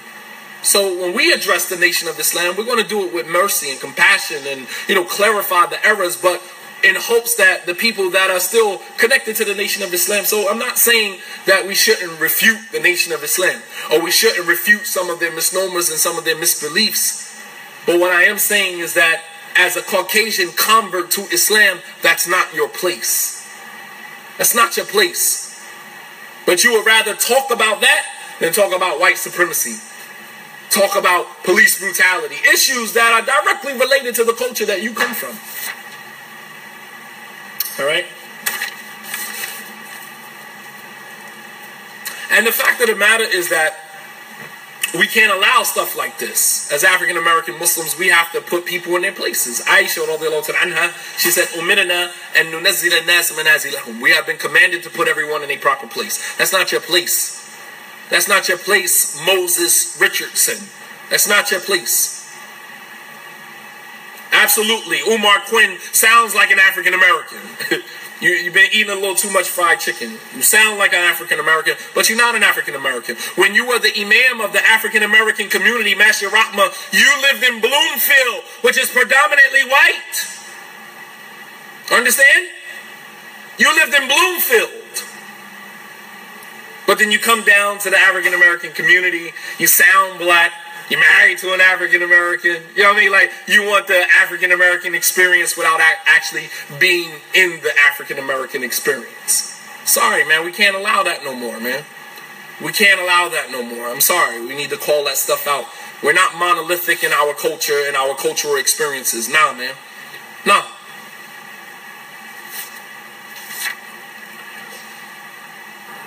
So, a Caucasian convert to Islam, who in most instances got his exposure indirectly from the Nation of Islam and not from the Arabs that they try so earnestly to identify with, right? You speak from a place of privilege. Musa Richardson, Umar Quinn, and many other Caucasian converts to Islam, many of you came to Islam through the Nation of Islam, whether you realize it or not. Many of you came to Islam through the Nation of Islam, whether you realize it or not. But yet, you try to identify with the Arabs, because you don't necessarily want to identify with us, but you identify with the Arabs, but they didn't call you to Islam. They didn't call you to Islam. African American Muslims called you to Islam. And, you know, as Muslims, we give them the pass to do that, and we can't do that. And we give them the pass to do that under a more pristine interpretation of Islam, void of cultural lines, right? We got to whitewash our culture, right, in order to fit in. And that seems to be the plight. To erase any and all cultural references of African Americans by which we can formulate an identity culturally. Arabs can be Arabs, Pakistanis can be Pakistanis, but African Americans have to whitewash their culture, dismissing anything that has to do with our narrative and include everybody else. So we can identify. I can, as an African American Muslim, I can put on a thobe, I can put on a Pakistani gear, and I'll fit right in with the Muslim culture. But the moment I put on a pair of jeans, the moment I put on a hoodie, the moment I dress like the people of my culture, oh, you look like the kuffar, right? You look like kafirs. Take off those kafir clothes. Well, guess what? The thobe is not a Muslim dress either. You have non-Muslim Arabs that wear thobes. You understand? Non-Muslim Arabs who wear thobes. But take off them kafir clothes. So our children can't identify with this colorless narrative. Our children can't identify with this colorless narrative and this interpretation that of Islam that doesn't resonate with them. They can identify with Abu Khadija. They can identify with Hassan Somali. They can identify with Hamza Yusuf. They can identify with Musa Richardson. They can identify with Umar Quinn, but they can't identify with imams and students of knowledge that look like them, that sound like them, that come from where they come from. Every African American Muslim who just about 98% with the small 2% that, advocate for their agenda. Every other African American graduate from the Islamic University, from Abdullah Hakim Quick all the way down to Shadid Muhammad, has been warned against and is a deviant. There is no coincidence to that. Abdullah Hakim Quick, who has a PhD, is a deviant. Bilal Phillips, who has a PhD, is a deviant. Siraj Wahaj, been in the Muslim community from day one, is a deviant. Tahir Wyatt, deviant. Ali Davis, deviant. Shadid Muhammad, deviant. Muhammad Mufti Munir, deviant. Fahim Lee, deviant. Akil Ingram, deviant. Akil Walker, deviant. And all of them, the common thread on all of them is that they're African American. Every single one of them is African American. Every single one of them. So my child cannot find one African American Muslim imam, da'i, student of knowledge, who is actually on the right path, that looks like him, that comes from where he comes from. Identity means everything, man. Image means everything. And if you can't find something that, my child is not going to identify with Abu Khadija. You see what Abu Khadija looked like?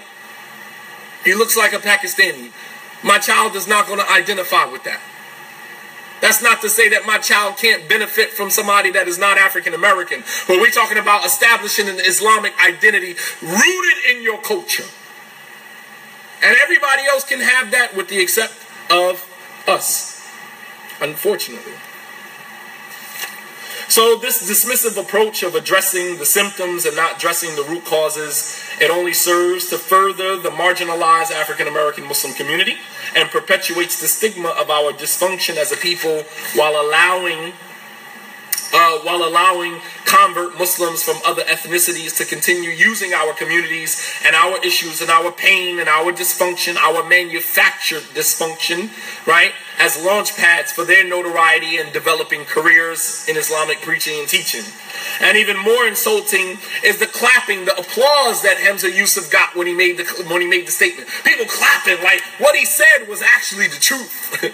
That was the most insulting thing, unfortunately. All right? And of course, Musa Richardson gets the stamp of approval, for refuting the Nation of Islam, right?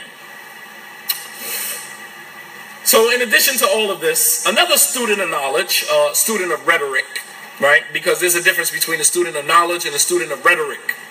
All right? Rhetoric, all right, the student of knowledge is a person who comes into a community and he seeks to advance that community, bring that community to another level in their understanding of Islam. They seek to improve the condition of the communities that they are in. And then you have the students of rhetoric, which all they spew is rhetoric. Year after year after year go by, rhetoric, and there's no improvement in the community. So you have to identify who is the imam of your community. Is he a student of knowledge or is he a student of rhetoric?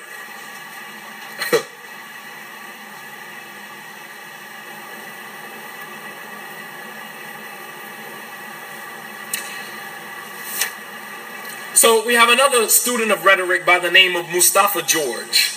Oh yeah, this is our David Clark, our very own personal David Clark, cooning as the days go by.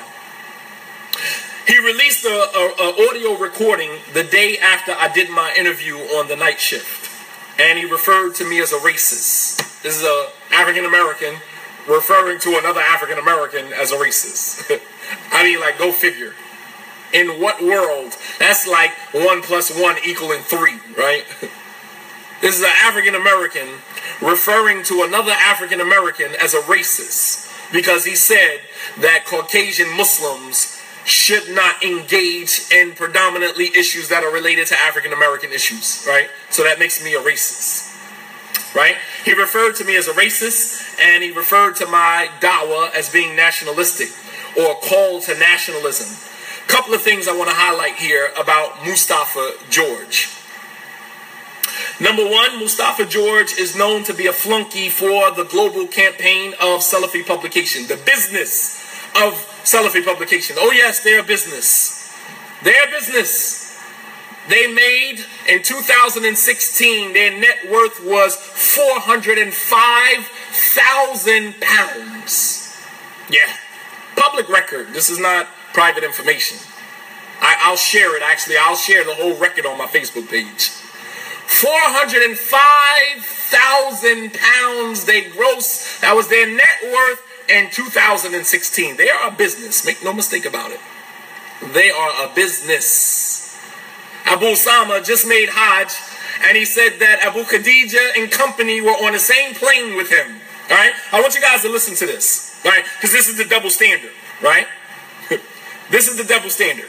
So Abu Usama, he did a video. He did a video recording. I have the video on my phone. He did a video recording. He just made Hajj. He said when they got to the airport in Manchester, Abu Khadija and company, all right, they do a Hajj package every year too, right? Of course, this is how they generate their money. But here's the kicker. He said Abu Khadija and company were at the airport. He said, and guess who they were chaperoning to Hajj, who was on their Hajj package? Deobandis and Brailwis. Yeah, go figure. Go figure. Deobandis and Brailwis.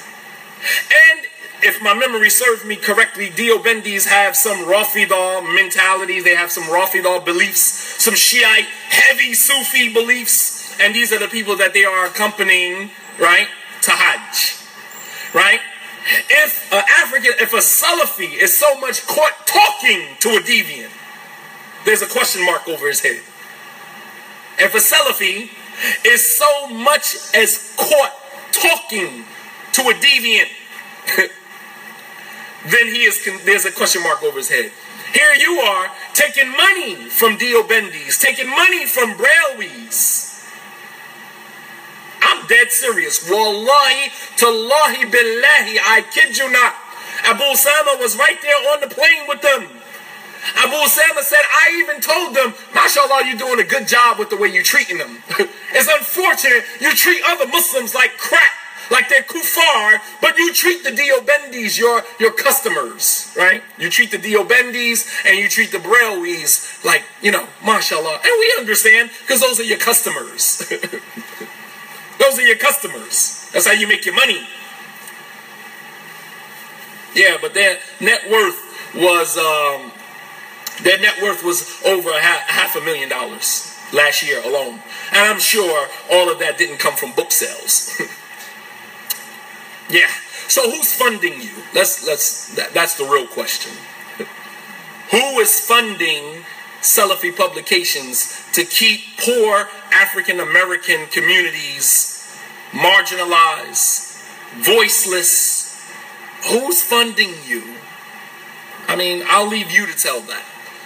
Because you had almost 204,000 pounds in donations.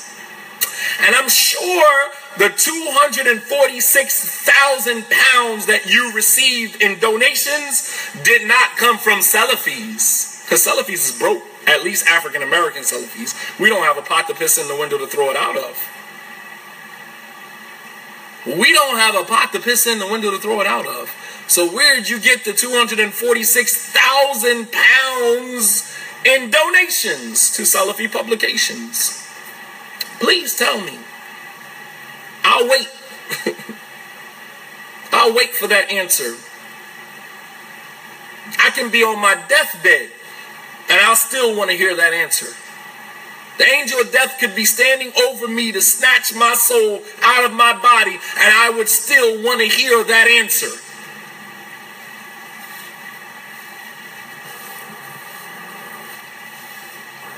I'm not saying where it's from.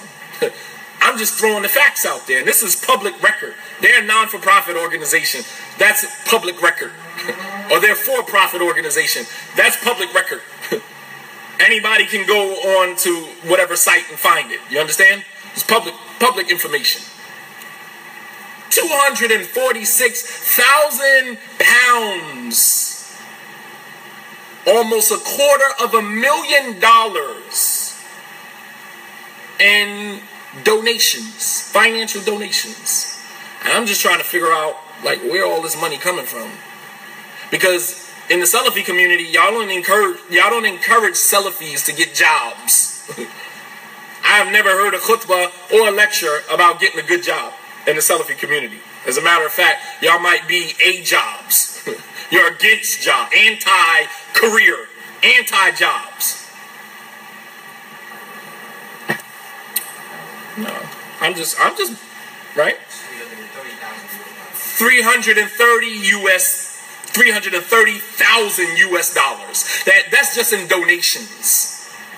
Book sales was like 140,000 pounds in book sales. And of course, you got to keep the agenda going because you guys got to sell books, right? That's the deal that you had with Sheikh Ubaid, right? The deal you had with Sheikh Ubaid is that you would publish his books, you would translate his books, publish his books, and then you would give the Sheikh a portion of the money, and then y'all would keep a portion of the money, right? That's how it goes, right? Which is why when I translated Sheikh Ubaid's book, you fought so hard to go back and get the Sheikh to say he never gave me permission because I got to the book before you did. Right?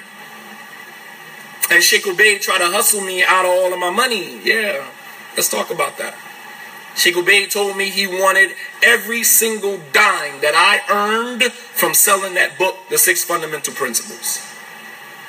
Yeah. I told him, I ain't giving you a dime. Sorry. And then that's when he went on his rampage, his rant about me stealing his book, right? I mean, like, you guys, I mean, like, you can't, I can't make this stuff up, man. Wallah al-Azim, I cannot make this stuff up, man. Real talk. I want you to see the Salafi publications that you haven't seen before. The other side of Salafi publications. So Mustafa George, this this flunky for Salafi publications, they actually don't really need him unless they need him, right? He's the standby guy who they call on to reach out to the African American community to ride their bandwagon. He is our David Clark. Shout out to Mustafa George. You are our David Clark. Absolutely. Because you would probably fight tooth and nail to say that Salafi publications are not racist. But you'll call another African American racist. You'll call another African American racist. This is not backbiting. This is all public information. I'm just consolidating everything for you. It's all over the place. I'm just consolidating everything for you. Number two, how could an African American refer to another African American as being racist, bigoted, or nationalist, except that it is indicative of his own detachment from his own community, the only community that he can identify with? Either Mustafa George's views are highly influenced by others, namely Abu Khadija and company. I mean, how else would an African American refer to another African American as a racist, as a bigot, as a nationalist? Who put the battery in your back? Whose sentiments are you sharing? Because those can't possibly be your thoughts about me, and you're an African American. Those are somebody else's thoughts that they projected on you, and now you are projecting those on everybody else. No African American in their right mind would refer to another African American as a racist. I mean, it doesn't even make sense. It's actually oxymoronic. So either his views are highly influenced by others who are outside of his ethnic background, so he felt obligated to release a response almost immediately. The very next day, after I did the night shift lecture, the very next day, Mustafa George released an audio as his official statement that I was a racist. But here's the kicker. We've never seen Mustafa George move that fast. When Abdul Wali was accused of raping his stepdaughter, this is public news, I'm not backbiting, this is public news. When Abdul Wali Nelson from Philadelphia, accusations were spiraling around in the community in Philadelphia. Abdul Wali Nelson, I'll say it again, Abdul Wali Nelson, who was accused of molesting his own stepdaughter from the ages of 11 to 17. Mustafa George, did you release a statement then? Did you release a statement then? But you release a statement when I say that Musa Richardson should stay in his lane and talk about matters of white supremacy and matters of police brutality and stay away from the Nation of Islam. That's not his lane. You jump up and say, I'm a racist. You issue a statement almost immediately that I'm a racist. But when Abdul Wali Nelson was accused of raping his stepdaughter, molesting his stepdaughter for 6 years straight, Mustafa George, did you release an audio for that? Did you say anything about that? Did you even feel anything in your heart about that? Because the Prophet ﷺ said that when you see a wrong, you should change it with your hands. And, Abdul Wali Nelson, you'll deal with that when the father of that girl, get to you. He'll change it with his hands. I'm sure of that. That I'm sure of. Inshallah. You got whatever's coming to you. Change it with your hands. Say something about it with your tongue. Or at least hate it in your heart. Did you even hate it in your heart? Because you damn sure didn't say anything about it. And you damn sure didn't change anything with your hands. So did you even hate it in your heart? Yeah, they swept it under the rug like they do everything else. But Shadeed Muhammad went to the movies. Oh, we going to the Sheikh. And we're gonna plaster it all over the internet. Shadeed Muhammad went to the movies with his wife. He went to the movies with this one. And we're going to plaster it all over the internet. We're even going to get a verdict from a scholar to say that he is not even fit to give dawah. Wallahi, I'm not fit to give dawah because I went to the movies, but you say nothing about your companion he ain't go to the movies. He molested a girl, his stepdaughter, who he should have been protecting, who he should have been nurturing. Don't you know that the Prophet ﷺ said, whoever has a daughter and raises her to the age of maturity and then teaches her good manners and then marries her off, he will be in Jannah with me like this. You squandered that opportunity by letting the shaitan get the best of you, and you molested this girl. So they say. I never really, like my heart went out to the young girl. I didn't really care to get into all of the details of this, of the situation. And I never really cared to write anything on it. And, there was times when my heart cried and I felt like, you understand? Yeah, Abdul Wali was the one who went to Sheikh Ubaid about me going to the movies. The irony in that. The irony in that, right? It was Abdul Wali Nelson. It was Abu Hassan Malik who had his share, right? Maybe 2 years later, a woman stood up and said she was pregnant by Abu Hassan Malik and wasn't married to him, right? But you exposed that this person went to the movies. And this was public knowledge. She said this in public in front of everybody. I mean, I'm just saying the irony in it, how it just comes back to you. The only one left is Anwar Wright. Allah has dealt with everybody that was involved in that. The only one left is Anwar Wright. And Anwar, if you keep playing, you ain't innocent either. You ain't innocent. Sometimes I'm silent on issues because it's out of mercy. I'm hoping that the person at some point find their way and they, make Tawbah and they find their way back. You understand? I'm not silent about certain things because, like, I can't. I could have did what I'm doing right now. I could have did this years ago. You know what I'm saying? I could have did this years ago. But you're silent and you're patient and you let the people talk. You let them say what they want to say. You understand what I'm saying? And you're sitting back and you're making dua for them. You're hoping that they change their ways. You're hoping that at some point they find another enemy. They find another boogeyman to, go attack.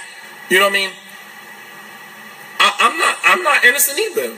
But I don't call people's stuff out. I mean, I've never committed zina. I've never, don't put me in that category. Don't put me in that category. Never done anything remotely close to that. So the whole you're not innocent either, but I don't go around putting everybody's business on Front Street. See, the thing is that if you are Salafi, right? If you're Salafi and you know that you have all of these skeletons in your closet, the smart thing to do would be to just keep quiet about certain matters, right? Mustafa George. Let me tell you about this guy, Mustafa George. And any of the brothers that were students of knowledge in Medina during the early part of 2000, you know what I'm talking about. Mustafa George went down to Jeddah and he told some of the brothers in Jeddah to make dua to Allah to have sex with a jinn. Wallah al-Azim, I kid you not. I went to Mustafa George myself and I asked him, I said, yo, please tell me this is not true. You told brothers to make dua to Allah to have sex with a jinn? He said, yeah, because he had sex with a jinn before. And it was a good experience. I said, man, he was like, I was going through something at the time. I was living in Jeddah. I was going through something at the time. And I'm saying, you have got to be kidding me, man. And these are the people who you taking your religion from. These are the people who you listening to. Mufti already told you he was sitting at home with Anwar wrong. And the van went off and he said, Anwar, we going to masjid and pray? He said, nah, I'll pray later. These are the people you taking your deen from. These are the people that you held as Salafis, the imams of these communities. You understand? These are the people that you push to the forefront as being leaders in your community. You gotta be kidding me, man.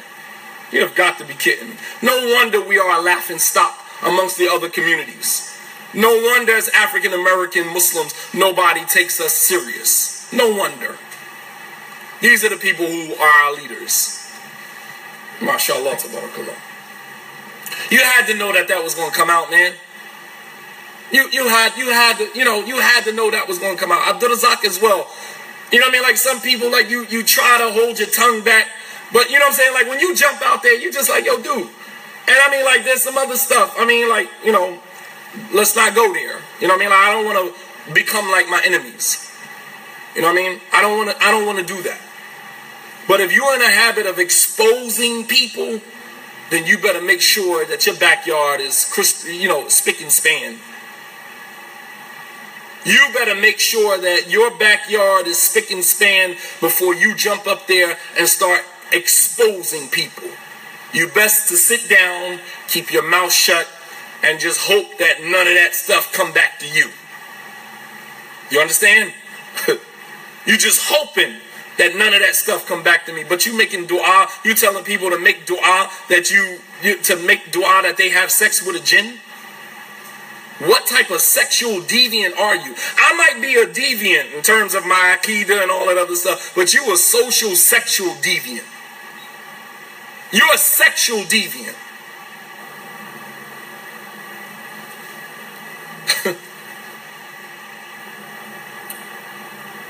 But Mustafa George, did you issue a statement when that was said about Abdul Wali? You issued a statement about me the very next day. Did you issue a statement?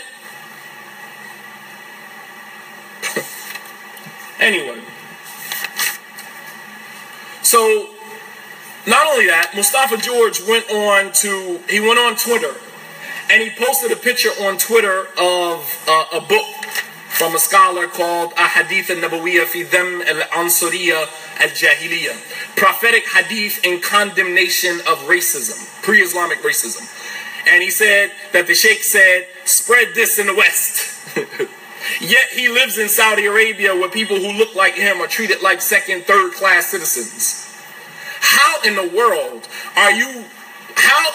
does a Sheikh tell you to spread this book in the West?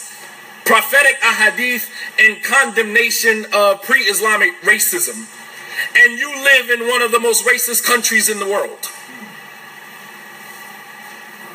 You live in Saudi Arabia, a place that advertises white-only English teachers. Yeah. Companies in Saudi Arabia who will not hire as English teachers, English ESL, English instructors unless they white. You understand?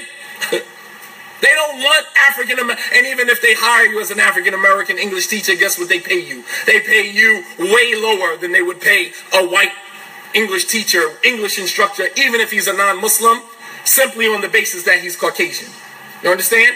He has less qualifications, less credentials, and it feeds into our age-old narrative that African Americans got to work twice as hard as everybody else only to get half of the recognition. You understand?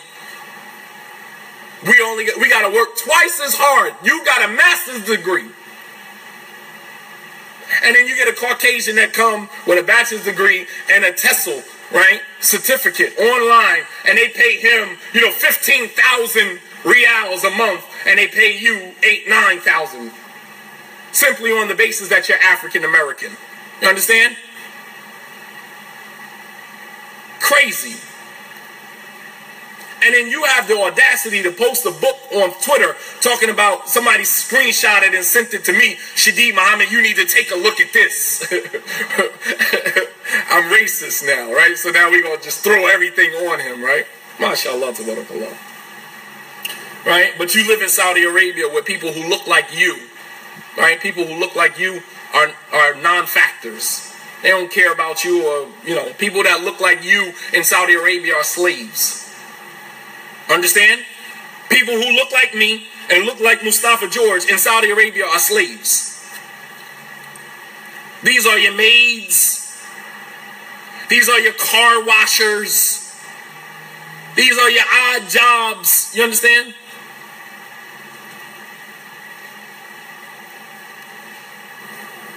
So that's that issue, man. So I mean, you can kind of see what's going on here, man. Right, abd, right? They call you slave. They call you slave to your face, right? In Saudi Arabia, but yet the sheikh telling you to, and I don't even think the sheikh told you that, but nonetheless, you said the sheikh told you to spread this book in the West. Spread this book in the West. Prophetic hadith condemning pre-Islamic racism. The sheikh told you to spread that in America. I've seen more racism in Saudi Arabia than I have ever experienced in America. And I've been in America all my life. I've been in Saudi Arabia for 8 years of my life. I've seen more racism in Saudi Arabia the first year I was there. You understand? I guess you want Dalil from the Quran and Sunnah for that too, that there's racism in Saudi Arabia. What's your Dalil? And then the best that you can do is post this book and attack the honor of brothers who, in addition to being African American, consciously make a choice to tackle issues that are related to their people. Mustafa George, you either have or you suffer from an identity conflict. You are suffering from an identity conflict that is suggestive of your irrelevance as a student of knowledge. Because if you are going to engage these communities here in America and you're not going to deal with issues that are directly related to them, then you're irrelevant. You're irrelevant. All right. So as we move on, Mustafa George, you get fatwas. This is the thing with fatwas. Now that we're on here, because we're going to go into scholarly endorsement. You get fatwas. These guys, they translate and transport fatwas from Saudi Arabia to America. All right. The job as a student of knowledge is to take the knowledge that you learned and to come here, your people, study your people, do research, go back and consult with some of the scholars about your research, go back and do some, cleaning up, and then present that to your people. That's your job. Not translating and transporting fatwas that in many instances might be antiquated and may not even be applicable to the environment that you live in. Evidenced by some of the nonsense dealing with marriage that stem from translations of fatwas that have been translated. Like the fatwa from Sheikh bin Baz, rahimahullah ta'ala, that was translated by them with the marriage with the intention of divorce. Sheikh bin Baz gave that fatwa to a particular individual. They took the fatwa, translated it, and pushed it out into our communities, into African American communities.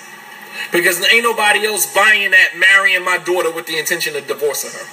No other community buying that. Not the Indo-Pac community, not the Otto community, not any other community. Ain't nobody letting you marry their daughter or their niece or their sister or their mother, marry her with the intention of divorcing her. Meaning, I'm going to marry her. It's mut'ah without telling the person that they're going to be divorced. Sheikh Salih Fawzan, he said even if Sheikh bin Baz gave this fatwa, what Sheikh Salih Fawzan said, Sheikh bin Baz, when it was brought to his attention that people were abusing this fatwa, he took it back. He retracted the fatwa. They didn't tell you that either. But they translated and transported the fatwa and pushed it into predominantly African American communities. So you have many of our daughters, many of our sisters, many of our mothers who were victims of being married with the intention of divorce. And let me show you what that looks like. That's me having to sit down with a woman, and in my mind, I don't really want to be married to her for a long period of time. I just want to have sex, allow sex, and then I'm out. But I don't tell her that. I make her believe that we're going to spend the rest of our lives together. And we're going to Jannah together. And then I feed her all of this narrative about us going to Jannah together and fearing Allah together. And then we get married. And then 3 days after we get married, I decide, you know what, I'm out. And I leave. Yeah. Many of the brothers from the UK. Right? Many of the brothers from the UK, Salafi Publications and Company. You came to Masjid Rahmah conferences here in America, you married sisters in our communities, and then you went back to Birmingham, you went back to the UK, and you left these women here divorced. You understand? Women reaching out to Shadeed Muhammad, am I still married? I married the brother from the UK. And then after the conference was over, I don't know where he is. I said, sister, you're divorced. He went back to the UK. They have this thing called marriage with the intention of divorce. Now, that's not misyad. Misyad is something else. Misyad is when two people agree that this is going to be the setup. This woman marries into it, believing that she's going to be this man's wife and that they're going to go to Jannah together. You understand? This is not misyad. It's haram. Sheikh Salih Fawzan said it's haram. Even if Sheikh bin Baz gave the fatwa, it's haram. But where are these fatwas being pushed? In the African American community. These brothers, wallah al-azim, if these brothers are imams of your communities, then you need to work towards removing them from being the imams of your communities. If you saying for real, ahi, then you probably need to go back to sleep. This is real talk. I'm not sitting here wasting my time, man. You think I'm sitting here sweating, sitting here talking, losing my voice as I keep talking, and making this stuff up? You gotta be kidding me, man. Real talk. It's not even mut'ah marriage, because at least in mut'ah, it's an agreement. You and the woman say, we're going to be married for 6 months. Once the 6-month period is over with, we're done. That's mut'ah. It's an agreement between you and the woman. Similar to misyah. Marriage with the intention of divorce is you have the intention to divorce her. You don't disclose that to her. You make her believe that you and her are going to ride off into the sunset and be married. Yeah. Right. And I translated a plethora of articles, refuting that on Medina.com. And this is when Shadeed Muhammad started to become a problem, because you're countering, right, this narrative that keeps African American Muslims in this place where they at. So these brothers, they get fatwas, and they translate and transport these fatwas from Saudi Arabia to America. Not just to America, to African American Muslim communities, to further marginalize us and to keep us functioning at a very low level of consciousness while propping up unlearned individuals.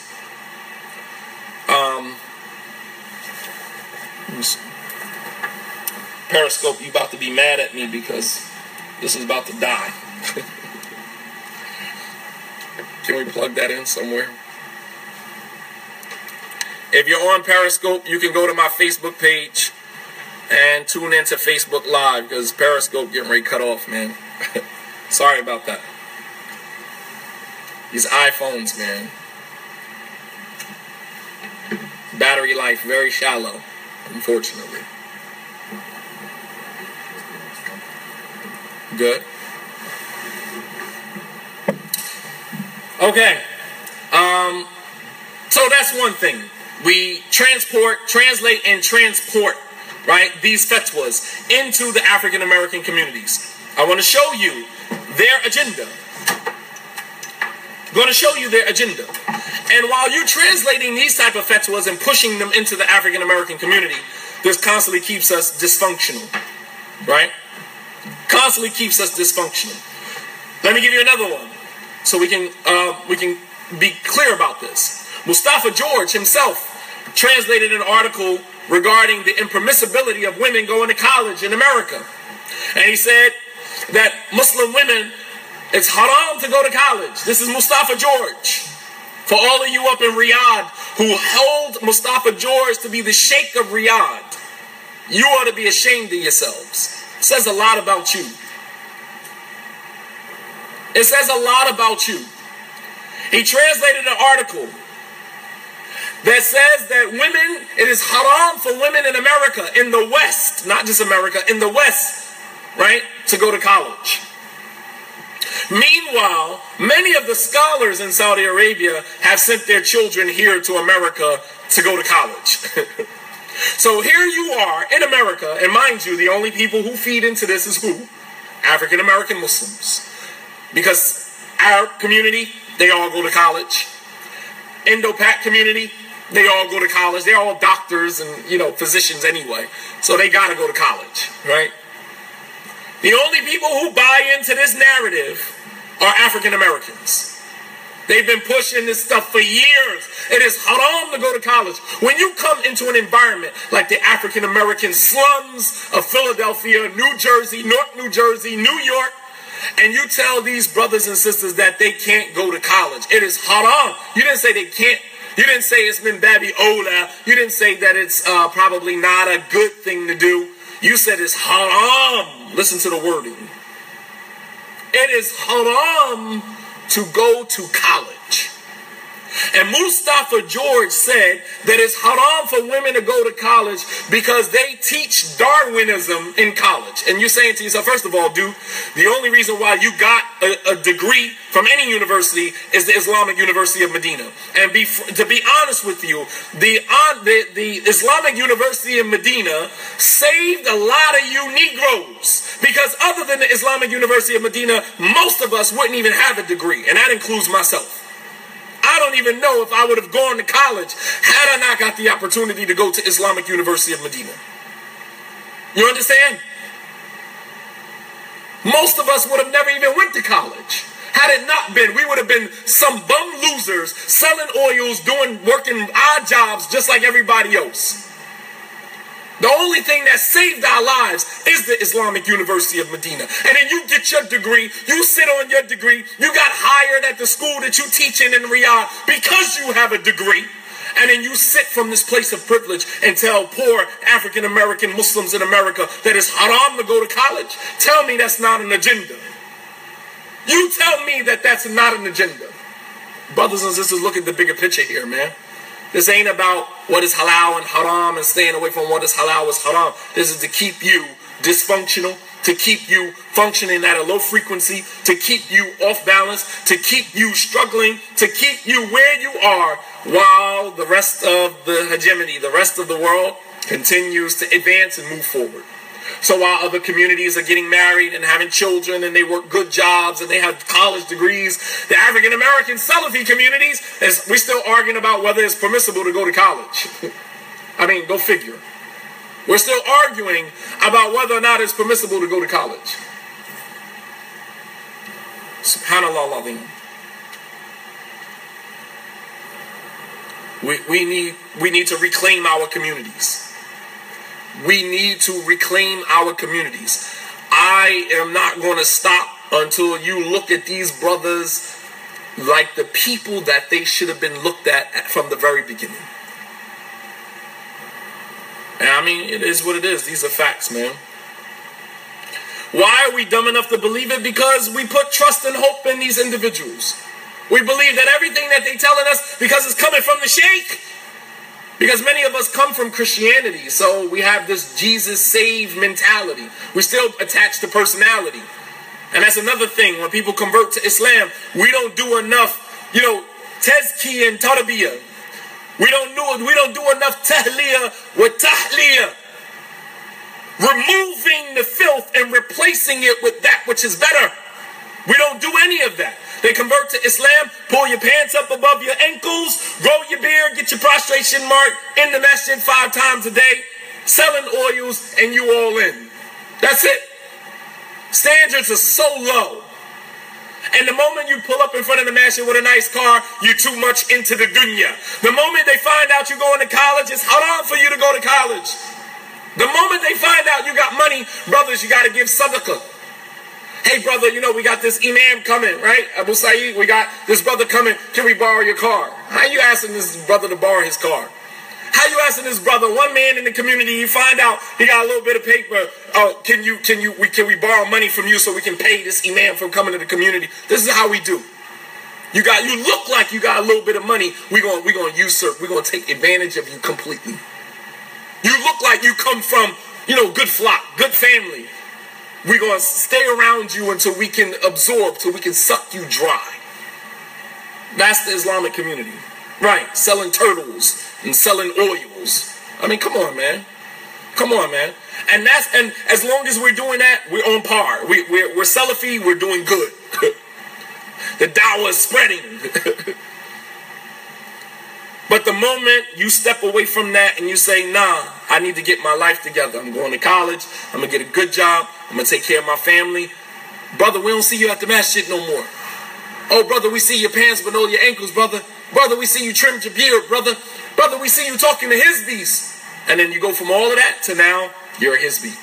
You go in the masjid now and get the salams. Brother don't even give you salams no more. You're like, well, damn, what did I do? What did I do? Because I started doing better for myself. Because I started not accepting everything you told me. Right? When you come and you say, well, you know, the Sheikh did issue a fatwa saying, that was haram. And you're like, yeah, alhamdulillah, shukran for that. And we see you the next day that you didn't adhere to it. Oh, now it's a problem. Because I gave you the dalil and you didn't follow it. So now we want to start superimposing on you our views. And you know what I mean? Just to keep you as a lowlife with nothing. So a bigger agenda here, man. You translated and transported fatwas about praying in the masjid of Ahlul Bid'ah. And you left that open, Ahlul Bid'ah, to Ali Davis, Jazakallahu Khairan, who came and did a few classes explaining what actually Bid'ah is. Because they never actually explain to you what Bid'ah is. They just tell you, the Sheikh said, stay away from the masjids of Ahlul Bid'ah. And you say, okay. So now, who is Ahlul Bid'ah? They get to interpret who Ahlul Bid'ah is. Whoever they tell you Ahlul Bid'ah is, that's who Ahlul Bid'ah is. And if they really want to get, they really want to bring it, they'll go to the Sheikh and get a fatwa. Sheikh, there's a masjid in our community. The imam of the masjid is known to be an Ikhwani. This guy doesn't, African American. What in the world do we know about being an Ikhwani? Call me Nation of Islam or call me part of the War of Deen community. Ikhwani? I don't know anybody who calls himself an Ikhwani. I live in a predominantly African American neighborhood. I don't know one Muslim who calls himself an Ikhwani. Please tell me. Ikhwani? Really? There's an imam in our community, is a masjid such and such, and they make sure they throw the name out there. And the imam is an Ikhwani. And he calls to, irja, he calls to, and they bring up some fancy term. And the Sheikh says, oh, he's a stray. He's a Hizbi. Tell the people to stay away from him. Sheikh, should we tell the people to stay away from him? Tell the people to stay away from them and only frequent the message of Ahlul Sunnah, As-Salafiyah. And then they translate that and they come back to the community and they say, your imam is a stray. The Sheikh just warned against the masjid. Right? This is the blueprint. The Sheikh just warned against the masjid. The imam is a stray. The Sheikh said it right here. And so the same Sheikh who gave you shahada, taught you how to make wudu, taught you how to pray, taught you how to communicate. Wallah al-azim. If an imam taught you how to pray, the imam told you how to talk to God. You understand? If an imam taught you how to make wudu and taught you how to pray, the imam taught you how to communicate with God in the way that God legislated it. How in the world could you ever turn your back on somebody like that? How in the world could you ever? I don't care if he is a stray. There's still a part of you that, that's merciful and compassionate. This person taught me how to pray. This person taught me how to communicate with Allah when I was astray. I didn't even know how to pray. I didn't even know how to properly communicate with Allah. This person taught me to takbir, Allahu Akbar. Taught me how to make sujood twice. Taught me how to recite Al-Fatiha. And lo and behold, I now know how to communicate with Allah. But the imam is astray. Well, he wasn't that astray. He taught you how to pray. Right? He wasn't that astray. He taught you how to pray. He taught you how to make wudu. You now know how to communicate with Allah subhanahu wa ta'ala. He wasn't that astray. But this is the blueprint. So now they get the fatwa. Oh, the Sheikh says stay away from the messages of Ahlul Bid'ah. Okay, well then who's Ahlul Bid'ah? They get to determine who Ahlul Bid'ah is. So they say, oh, this masjid is the masjid of Ahlul Bid'ah. So well, what's wrong with the masjid? Oh, the imam is the Ikhwani. And they never explain to you what an Ikhwani is. It's oh, he's a follower of Hassan al-Banna from the Ikhwan al-Muslimin. Okay, but you still didn't explain to me what an Ikhwani is. I still don't know what their belief system is. Still don't know what they believe. Oh, they revolt against the governments. Okay, but why? You still haven't told me why. What is the core beliefs of the Ikhwani that makes my Imam an Ikhwani? That I have to take what you said. They'll never go that deep with you. The deeper you go with them, the more shallow you see that they are. You understand? The deeper you go with them, the more shallow you see that they are. The more you realize they don't even have a clue what the hell they talking about.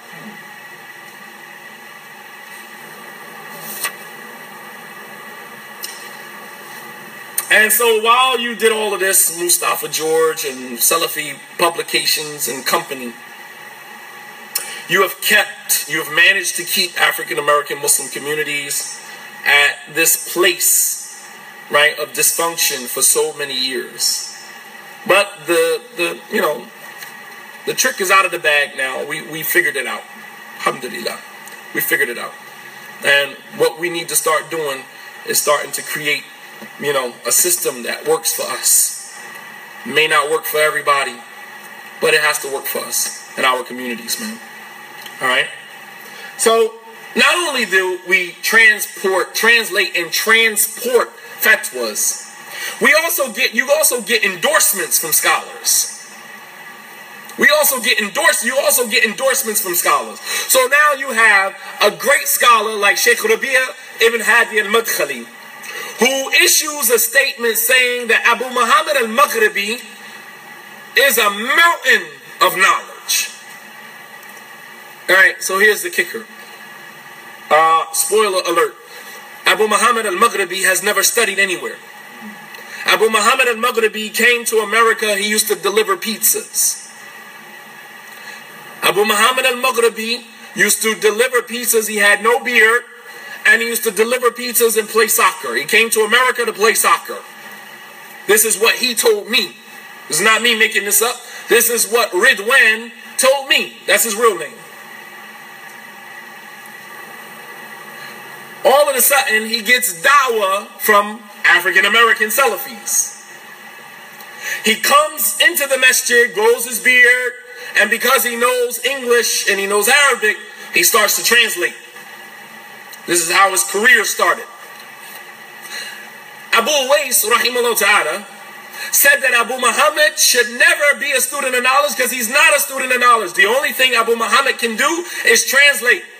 Masha Rahma, you know better than that. Masha Rahma, you know Abu Uwais, rahimahullah ta'ala, told you guys that Abu Muhammad is not a student of knowledge. Do not let him do anything but translate. And that's one of the things I love about Abu Uwais, rahimahullah ta'ala. Straight shooter. Straight shooter. He don't cut no corners. But he told Masjid Rahma, do not let Abu Muhammad give any lectures. He is not a student of knowledge. He has not learned. The only thing that he can do is translate. And that's all he ever did, was translate. Even when he became the Imam of Masjid Rahma, all he did was translate.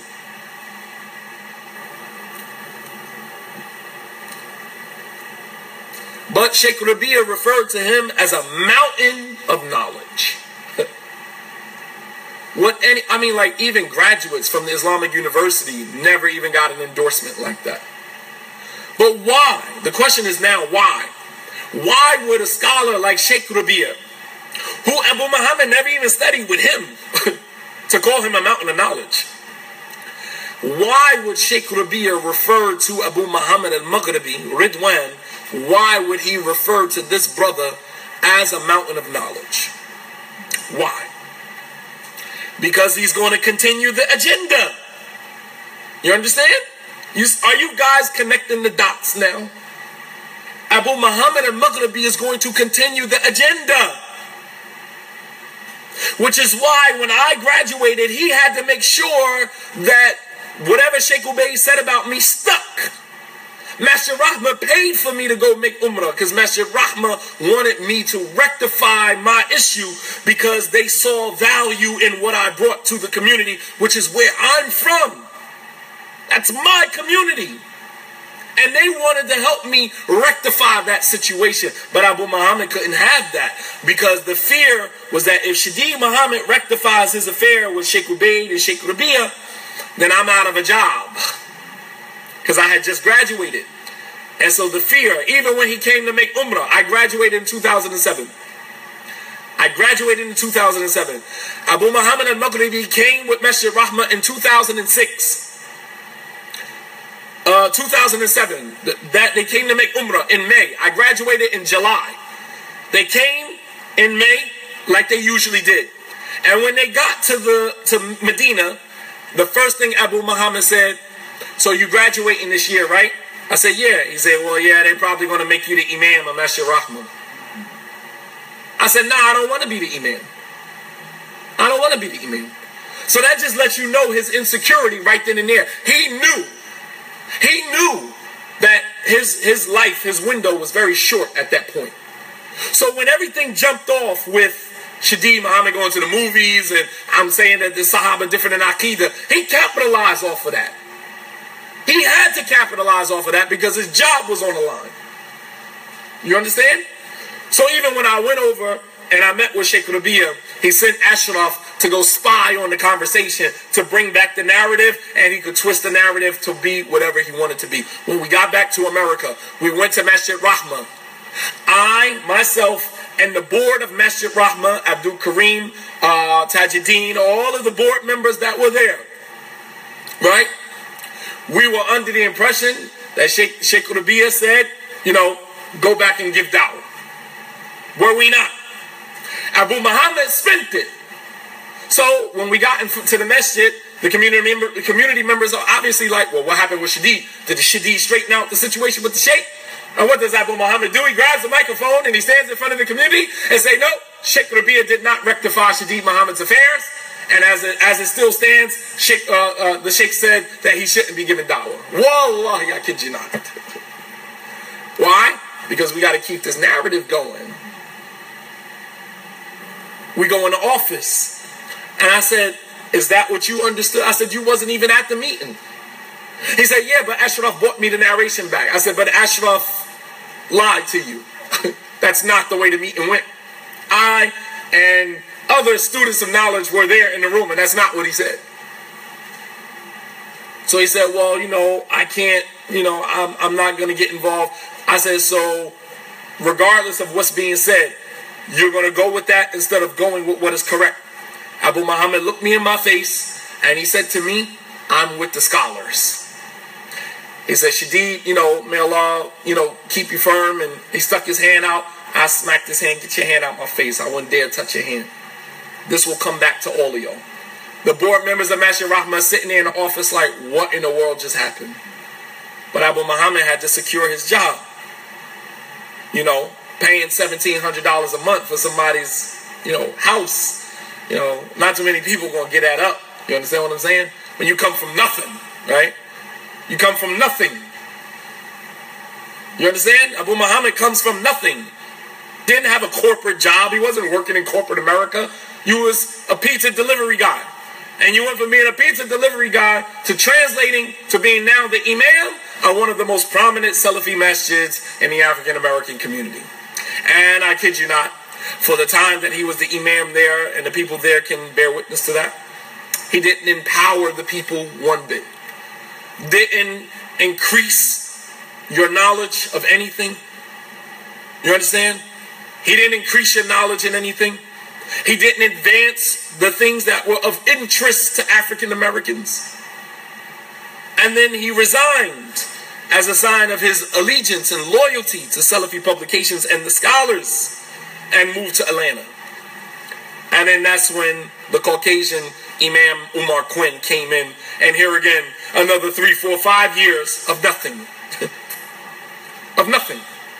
So you went from Abu Muhammad to Umar Quinn to now nothing.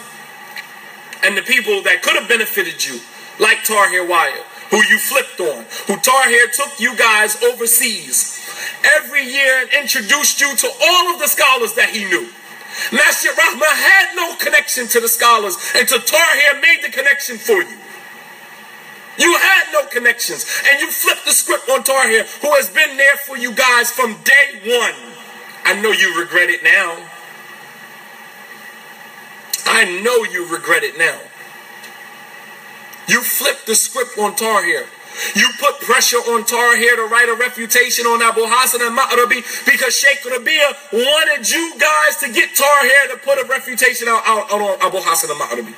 Tahir said, I'm not writing anything. He went to Sheikh Salih Suhaimi, so Sheikh Salih Suhaimi said, Tahir, you better not write anything. Let Sheikh Rabia say whatever you're going to say. Understand? That's how it went down. Abu Rumaysa, you need to make tawbah. You need to fear Allah subhanahu wa ta'ala and repent. The pressure that you put on Tahir to write that refutation on Abu Hassan al-Ma'rabi so you could save the enterprise of Masjid Rahma. You didn't care about Tahir's reputation.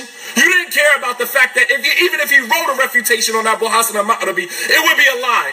Because he doesn't take from Abu Hassan al-Ma'rabi. He's not a companion or friend or a student of Abu Hassan al-Ma'rabi. You knew that. Tahir took you guys overseas and introduced you to every Salafi scholar he knew. And you pressed him to write a refutation on Abu Hassan al-Ma'rabi. You guys ought to be ashamed of yourselves. Nights he stood up translating for the Sheikh for you guys.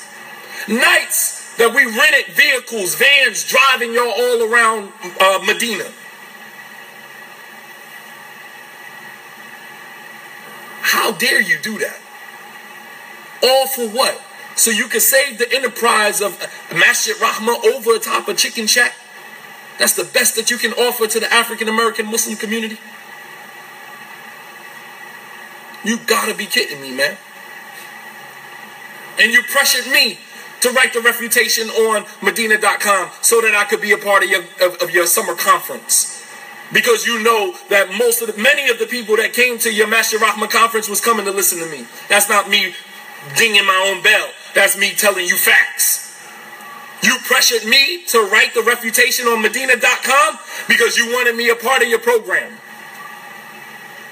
So that you can get more people coming out. Because that's how y'all made your money. Facts. Shake facts.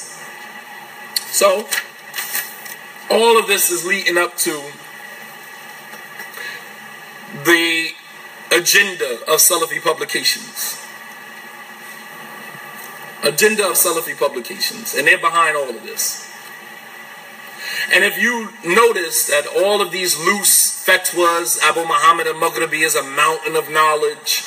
Abu Khadija, mashallah, Sheikh Ubaid told people to make hijrah. Make hijrah.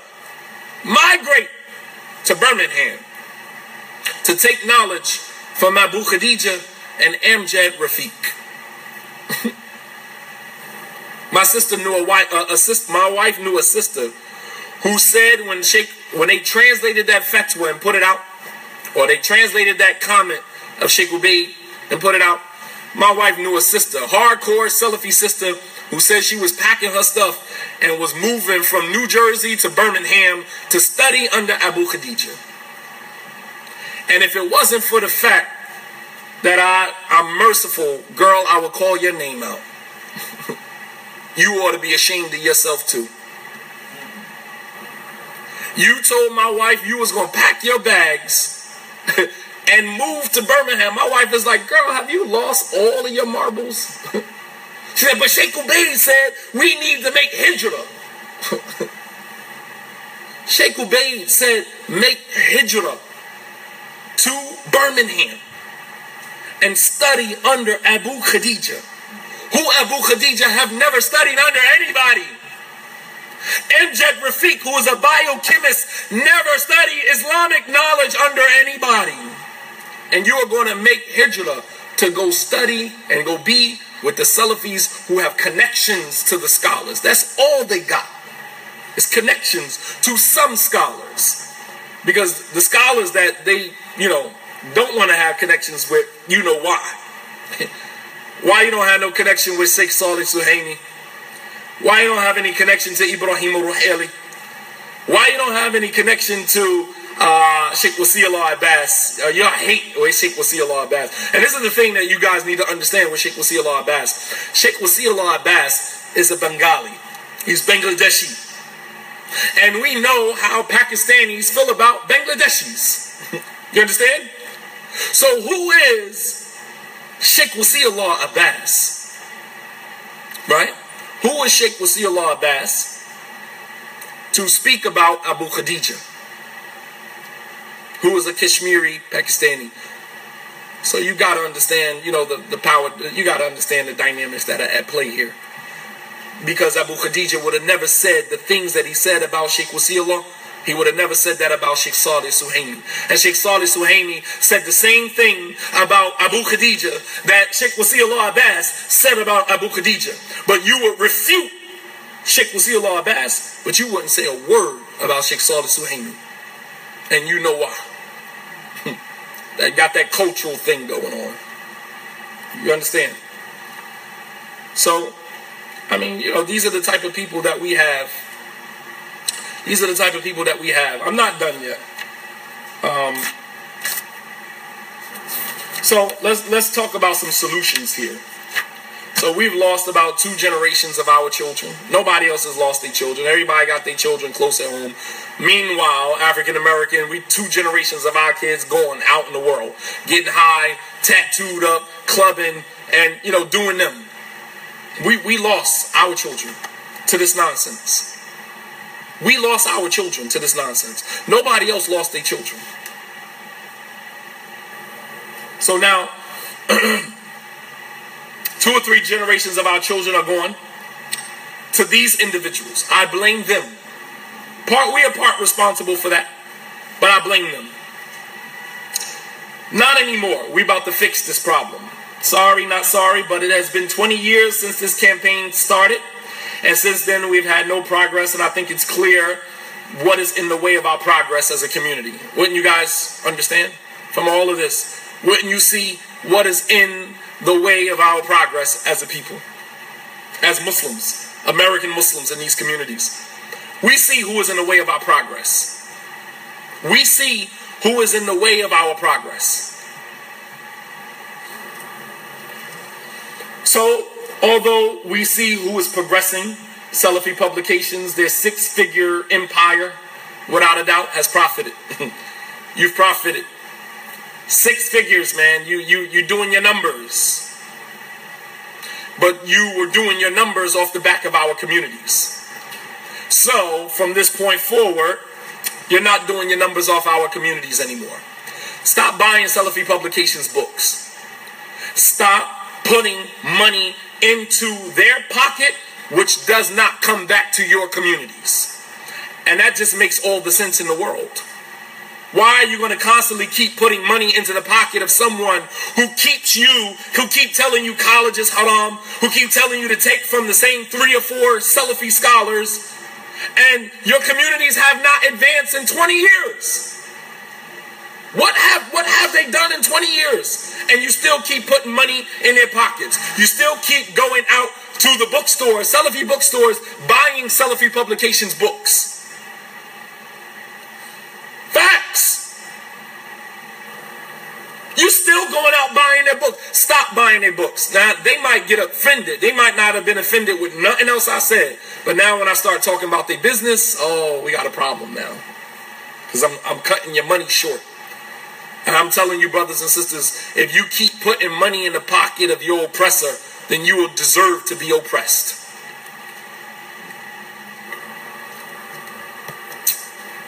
I wouldn't care if you translated a book. I wouldn't care if you translated a book that was actually related to a subject that I consider dear. I wouldn't spend a dime on you. I wouldn't give a dime, because ain't none of that coming back to my community. None of that coming back to my community. None of this money that you are spending on Salafi Publications is coming back to your community. But yet, the moment they advertise for a new book that they published, Salafi book that they published, you run right out to the bookstore and you go purchase it. putting money in their pocket, while they steady telling you you can't go to college. You can't go to college. They're marginalizing you, but you still putting money in their pockets. Classic African Americans, man. Right. So,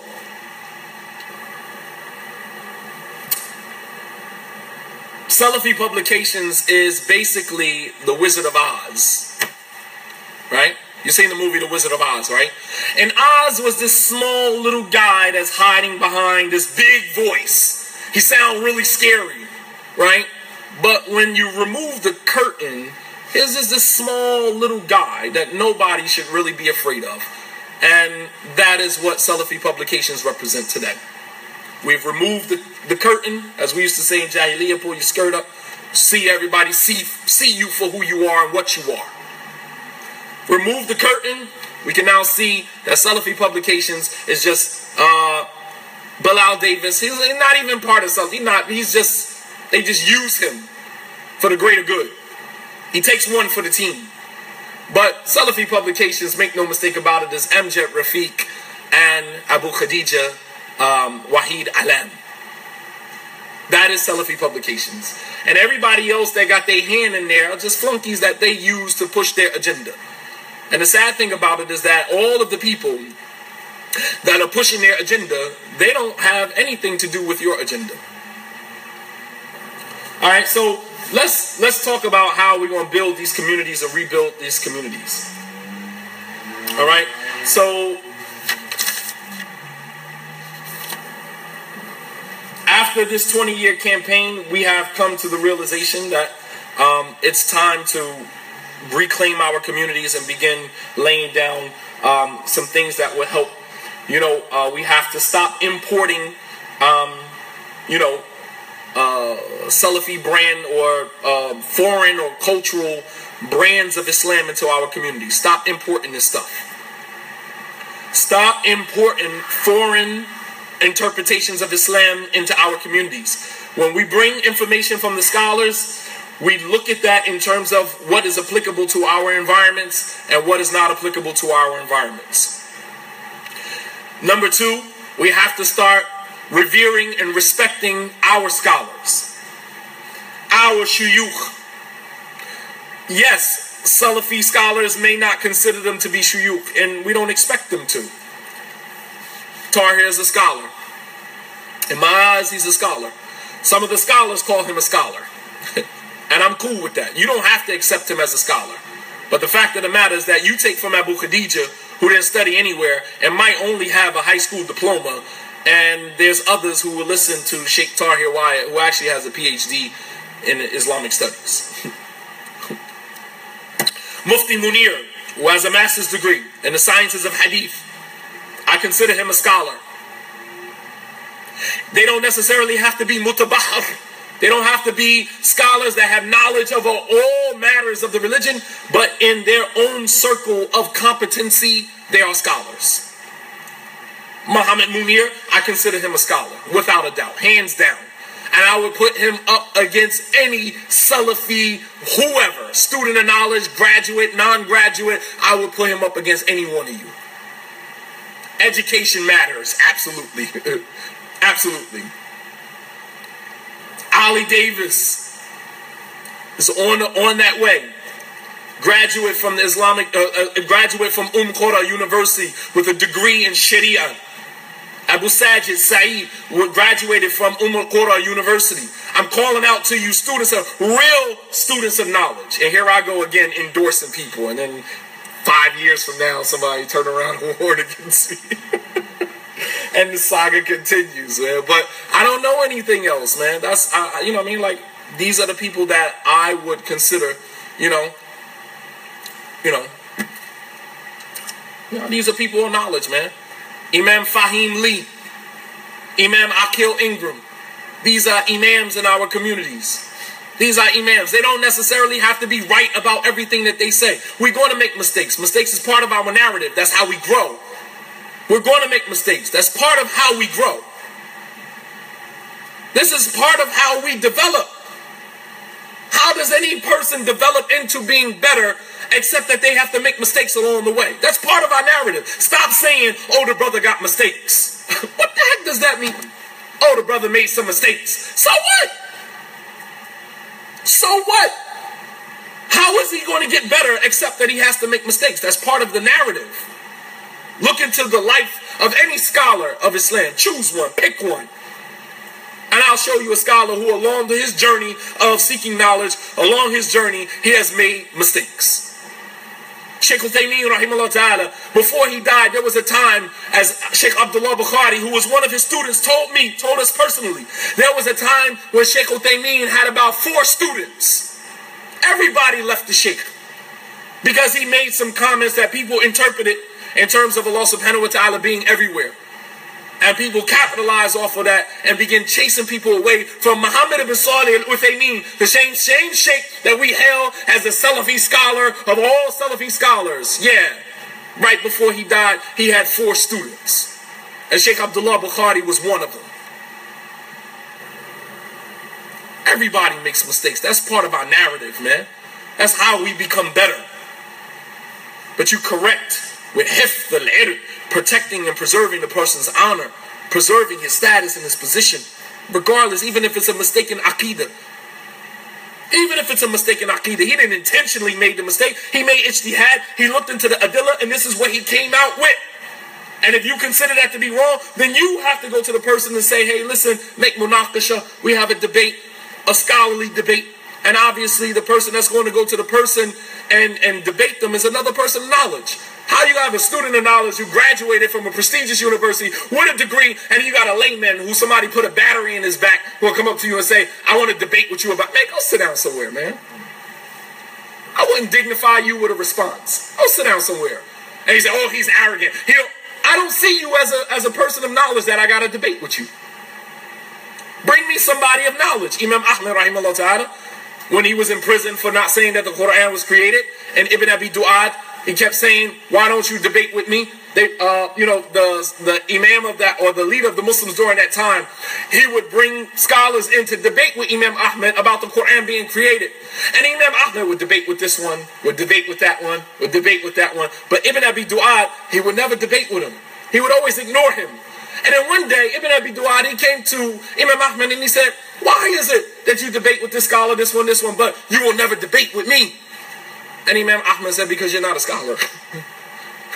Bring me a scholar and I'll debate with a scholar. You're not a scholar. I'm not going to debate with you. You're nobody. You understand?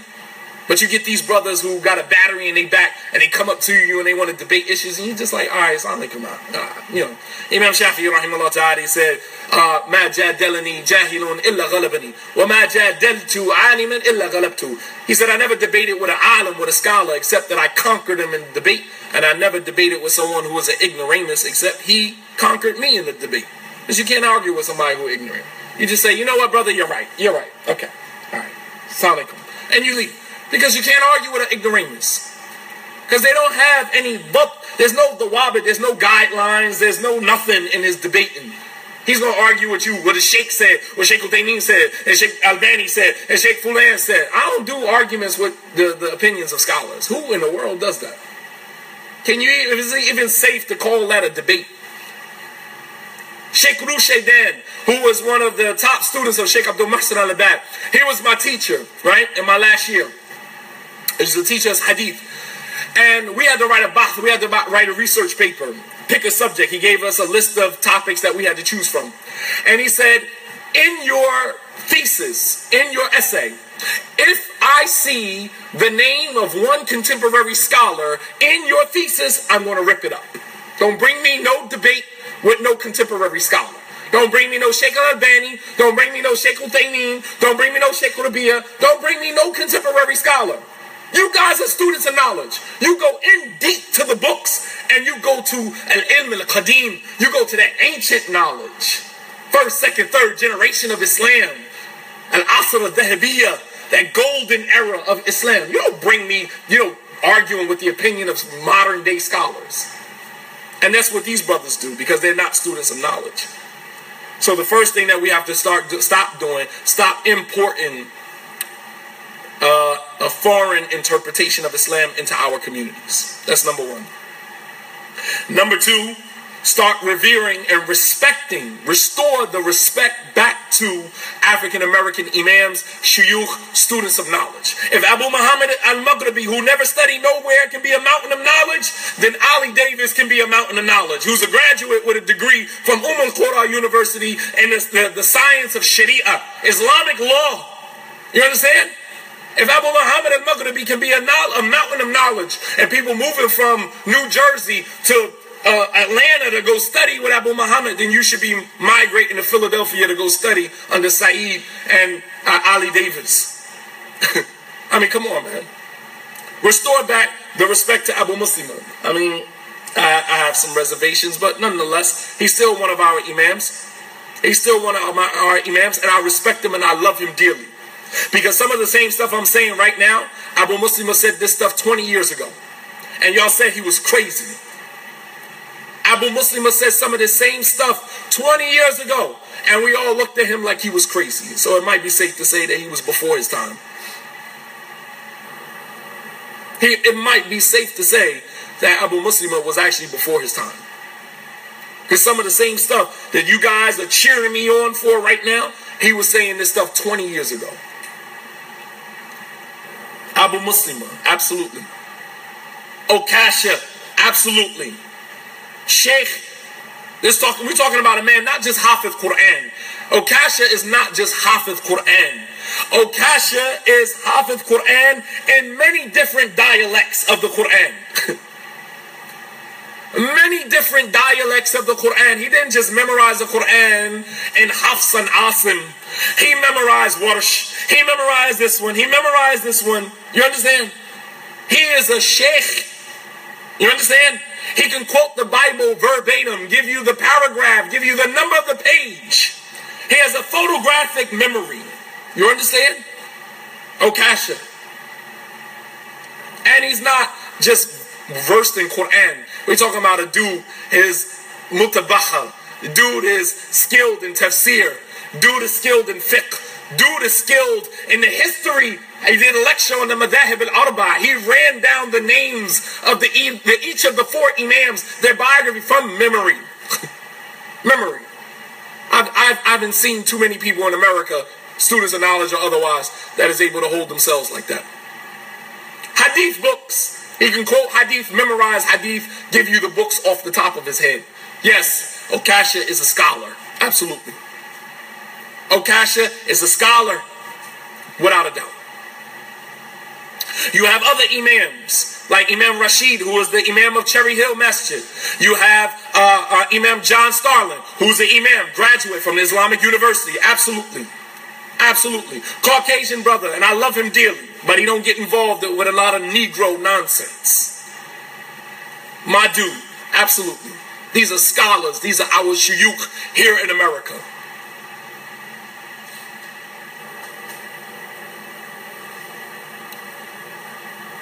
These are our shuyukh here in America. They may not be to the standards of Saudi Arabia. They may not be to the standards of this one or that one. But to us, these are our shuyukh.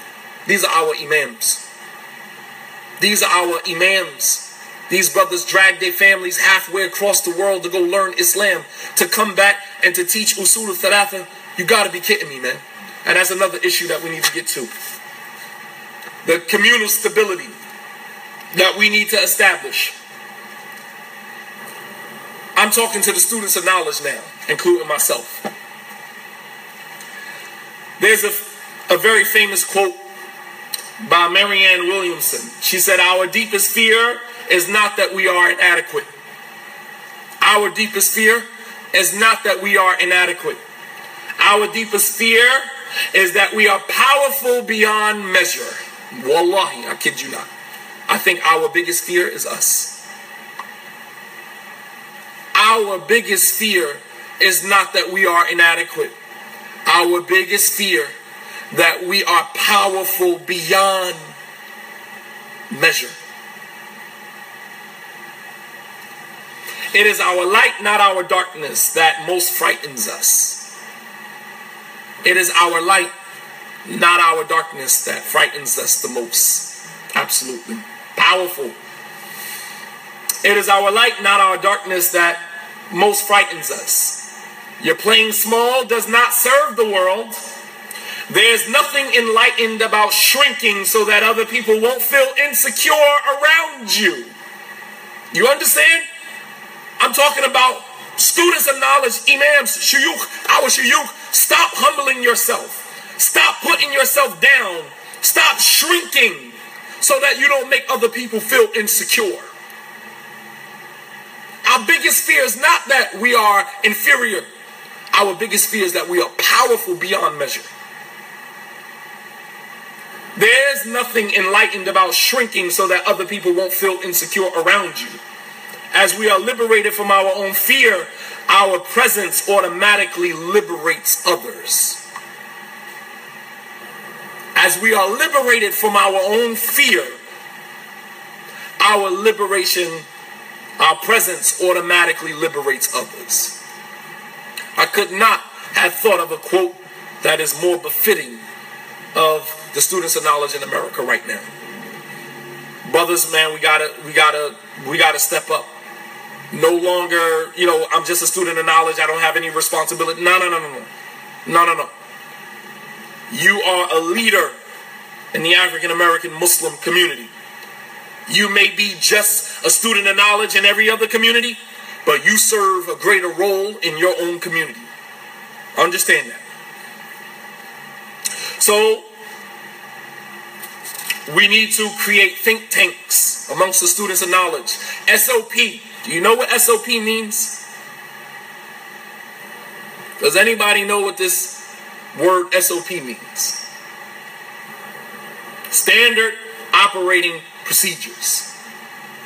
And those things are laid down. We have to start being idadi. Idadi comes from the word idara. Idara means administration. And if you are a person that is idadi, that means that you think administratively. That's how you think. And this is what we're missing from our communities. We don't think administratively. We don't sit down and say, okay, we got this person here, this person here, this person here, and then put everybody to work based upon their competency. And let's work together. Work together to make it work for us. It may not work for somebody else, but it works for us. Think tanks. Students of knowledge haven't done any research because we're so busy with Salafi publications and company for the past 20 years. Standards of practice, you're right. We have to create this in our communities and function by it. We have to create this and function by it. We have to create think tanks. We have to create research that is specific to our issues. Specific to our issues. Students of knowledge haven't really done any research. In the past 20 years, what research have we done? What academic research papers have been done by students of knowledge who graduated from these universities? Probably none. Why? Because we've been so busy hiding from Salafi publications, hiding from being warned against, afraid to connect with this student or that student because we don't want to be guilty by affiliation. You understand? Students of knowledge, man, we got to stop that, man. We got to stop that. All of that fear of being warned against, guess what? You already warned against, man. Even if they haven't mentioned your name already. Even if they haven't mentioned your name already, you already warned against. But we haven't done any research. We haven't laid down any curriculums. There's no curriculums. Islamic schools, even if we start off small with just pre-K to third grade, rent a small facility, we got brothers and sisters who got degrees in education. That's not the problem. Creating schools for our children. Renting a facility, purchasing a facility, remodeling, refurbishing the building to turn it into a pre-K all the way up to third grade. And then we can increase the grades as the years go by, as our needs increase. You understand? We got to start salvaging the youth. As Elijah Muhammad told Malcolm X, go after the young people and the older people will follow out of shame. I'm not concentrating my dawah efforts on you older brothers who got it all figured out. We're going after our youth. We're going after our children, safeguarding them and preserving them and making sure that they have a better experience with Islam than we did. Creating curriculums that cater to our children. You go into these Muslim schools and the curriculums are good, but they don't cater to our children. You open the I Love Islam books, all of the characters in there are white. Your kid, African American, constantly flipping through the Islamic studies book, and all they see is white faces. When are we going to start catering to us? Education, curriculum, utilizing the resources that are in our communities. We have so many resources in our communities. Brothers and sisters have degrees in higher learning, higher matters of education that can become a critical component. You have Sister Naila, Brother Hassan. You have Sister Aisha Pram. You have these. You have Dr. Brock, Raymond Brock. These are skilled professionals in the matters of marital counseling. These are marriage counselors. They don't necessarily need to be student of knowledge, but they're marriage counselors. So this is what I wanted to present. There is no double jeopardy. So even in this society that we live in, there is no double jeopardy. You can't charge a man with the same crime twice. So when you said Shadeed Muhammad was a stray, he's a deviant, he's a kafir, he's a ikhwani, he's all these things, you already killed my character. There's nothing else that you can say about me. There is no double jeopardy. You can't kill me twice. You already assassinated my character. Bravo. But how did that come back to you? And Allah subhanahu wa ta'ala is not done with you yet. You have harmed and hurt a lot of people. You have destroyed 2 generations of our communities. There's tons of sisters in our communities that are single mothers because of this Salafi, this person, this. And I'm not saying Salafi is not correct. The Quran and Sunnah and the understanding of the righteous 3 generations, I live by that. I die by that. I have never spoken about anything other than that. And the fact of the matter is that time has come for changes to be made. I'm not the game changer. I'm just laying down the facts for you. You can pick it up and you can connect the dots as you so please.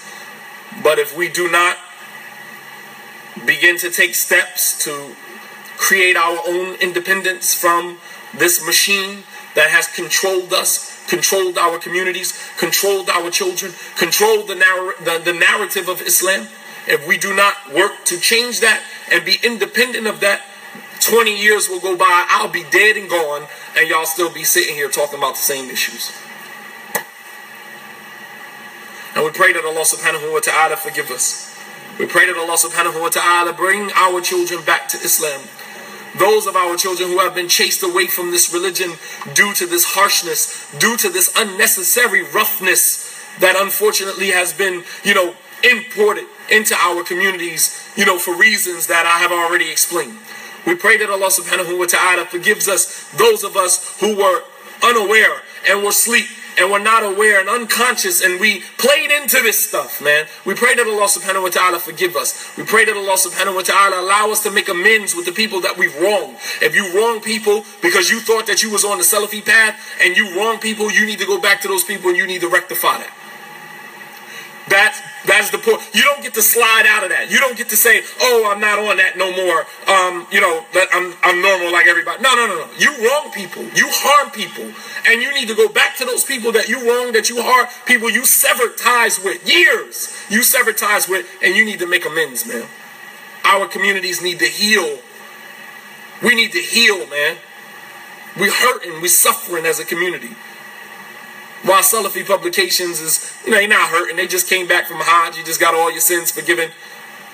You just made, couple tens of $1,000s on your Hajj trip to add to the hundreds of thousands of pounds that you've made for the year. You ain't hurting for nothing. Our communities are hurting, man. We in pain, man. We in pain, and that's why we keep inflicting pain on other people in our communities. Hurt people, and that's what we doing to one another, and that needs to stop.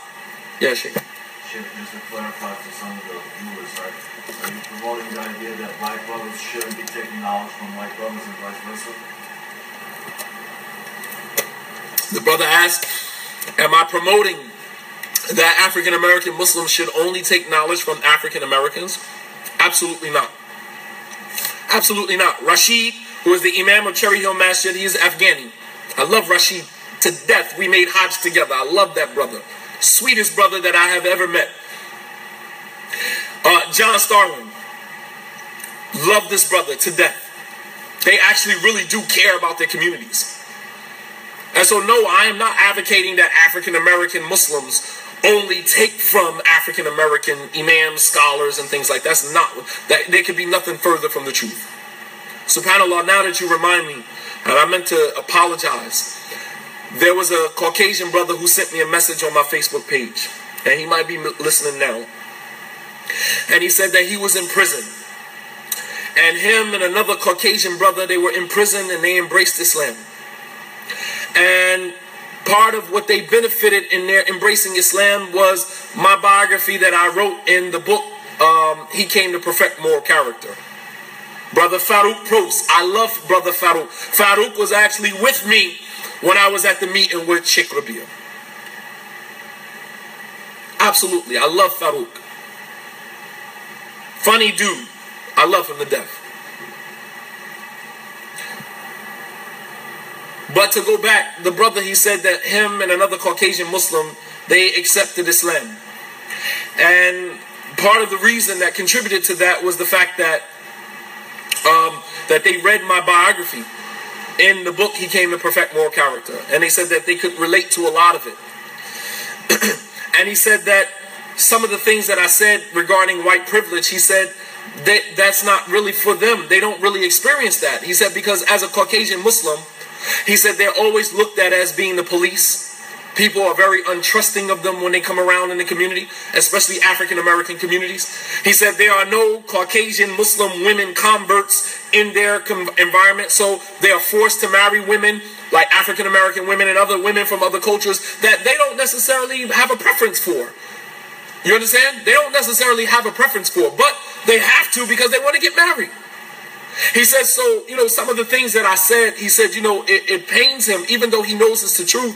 He said it pains him because it's not all true that some Caucasian converts come to Islam and do catch hell and do get it, do catch a bad rap.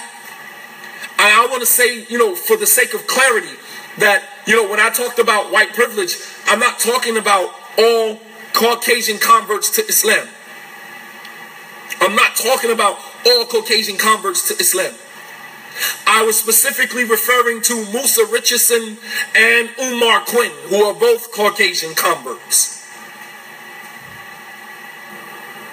And as the brother mentioned, there's a difference between taking knowledge from someone and being able to relate that knowledge to a level that is conducive to that person's culture. And I don't see, Caucasian converts delving into cultural matters, cultural issues, like calling people racist, calling people nationalists. I don't see Farouk Post. I don't see John Starling. I don't see Imam Rashid. I don't see any other Caucasian imam, or scholar, or da'i delving into those issues like that. Only those two. For some, odd reason. Maybe because we gave them a pass. But we taking that pass back. You don't get that pass, man. We revoke your hood pass. You don't get that, man. If you're going to speak about issues that are related to African Americans, speak about it with, considering our culture, considering we're not just nobody that you can just talk about us any type of way, that we don't matter, we don't care, you don't care about. No. When you speak about our issue, just like when we speak about anybody's issues, it should be done with respect. It should be done with respect, regardless of what the person's culture is. I don't have a right to disrespect anybody because you're Bangladeshi. I don't have a right to disrespect anybody because you're Albanian. I don't have a right to disrespect you because you're Arab. I don't have a right to disrespect you or talk about your culture in a manner that is belittling to you. Anybody would feel offended by that. Anybody. Whether you're Trinidadian, whatever your culture is. anybody would be offended if you're referring to a person's culture with disrespect. You understand? So, when we, and this is, establishing those boundaries, those cultural boundaries. We're not monolithic. We're not monolithic in terms of our culture. We're monolithic in terms of our belief in Tawheed and one God and Allah subhanahu wa ta'ala, but we're not monolithic in terms of the cultures that we come from. Even the Sahaba radiallahu anhum took issue with other Sahaba that spoke about their culture. The Prophet sallallahu alaihi wasallam was in Medina, and one Ansari hit another guy from the Muhajirin. And they begin to joke or whatever the case may be, and then the Ansar said, Ansar, stand up.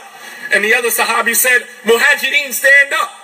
And the Prophet ﷺ said, Awa da'watu jahiliyyah wa aina bayna adhurikum. Are you going to bring this pre-Islamic call to, classism and racism while I'm standing right here? You understand? But they was offended. You don't get to offend my culture and then think that everything is sweet. No. Even if my culture is rooted in kufr. I'm a convert to Islam, so my culture is rooted in kufr. Yes. But that doesn't give you the right to disrespect them. And when we speak about our issues, we speak. Umar Quinn didn't study nowhere. He's Abu Uwais's brother-in-law. And that's the only privilege that he has in these communities. Period. He didn't study anywhere. He's Abu Uwais's brother-in-law. And that's the only credential that he has. The single most credential that he has is that he's Abu Uwais's brother-in-law. And so on the strength of Abu Uwais, rahimahullah ta'ala, he studied in Ohio at his house. You're absolutely right. The single most qualifying component that he has is that he's connected to our brother Abu Uwais rahimahullah ta'ala through being married to someone from his family. That's it. That's it. Nothing else. And so with that, inshallah ta'ala, we'll conclude. I'm sorry I had to keep you guys so late. I pray, inshallah ta'ala, that there was some benefit in this. I pray that there was some benefit in this. And I pray that, even if it doesn't change anything now, at least the conversation is there. We can't ignore the conversation. It's there, staring you right in your face. The conversation is staring you right in your face right now, and you can ignore it and continue as you have, right? Like you said in the Matrix, you can either take the blue pill, right? And you can go to sleep and wake up and continue your day like nothing ever happened. Or you can take the red pill, and I'll show you how far the rabbit hole goes. Absolutely. وصلى الله على نبينا محمد وعلى آله وصحبه وسلم تسليما كثيرا وآخر دعوانا عن الحمد لله رب العالمين والسلام عليكم ورحمة الله وبركاته.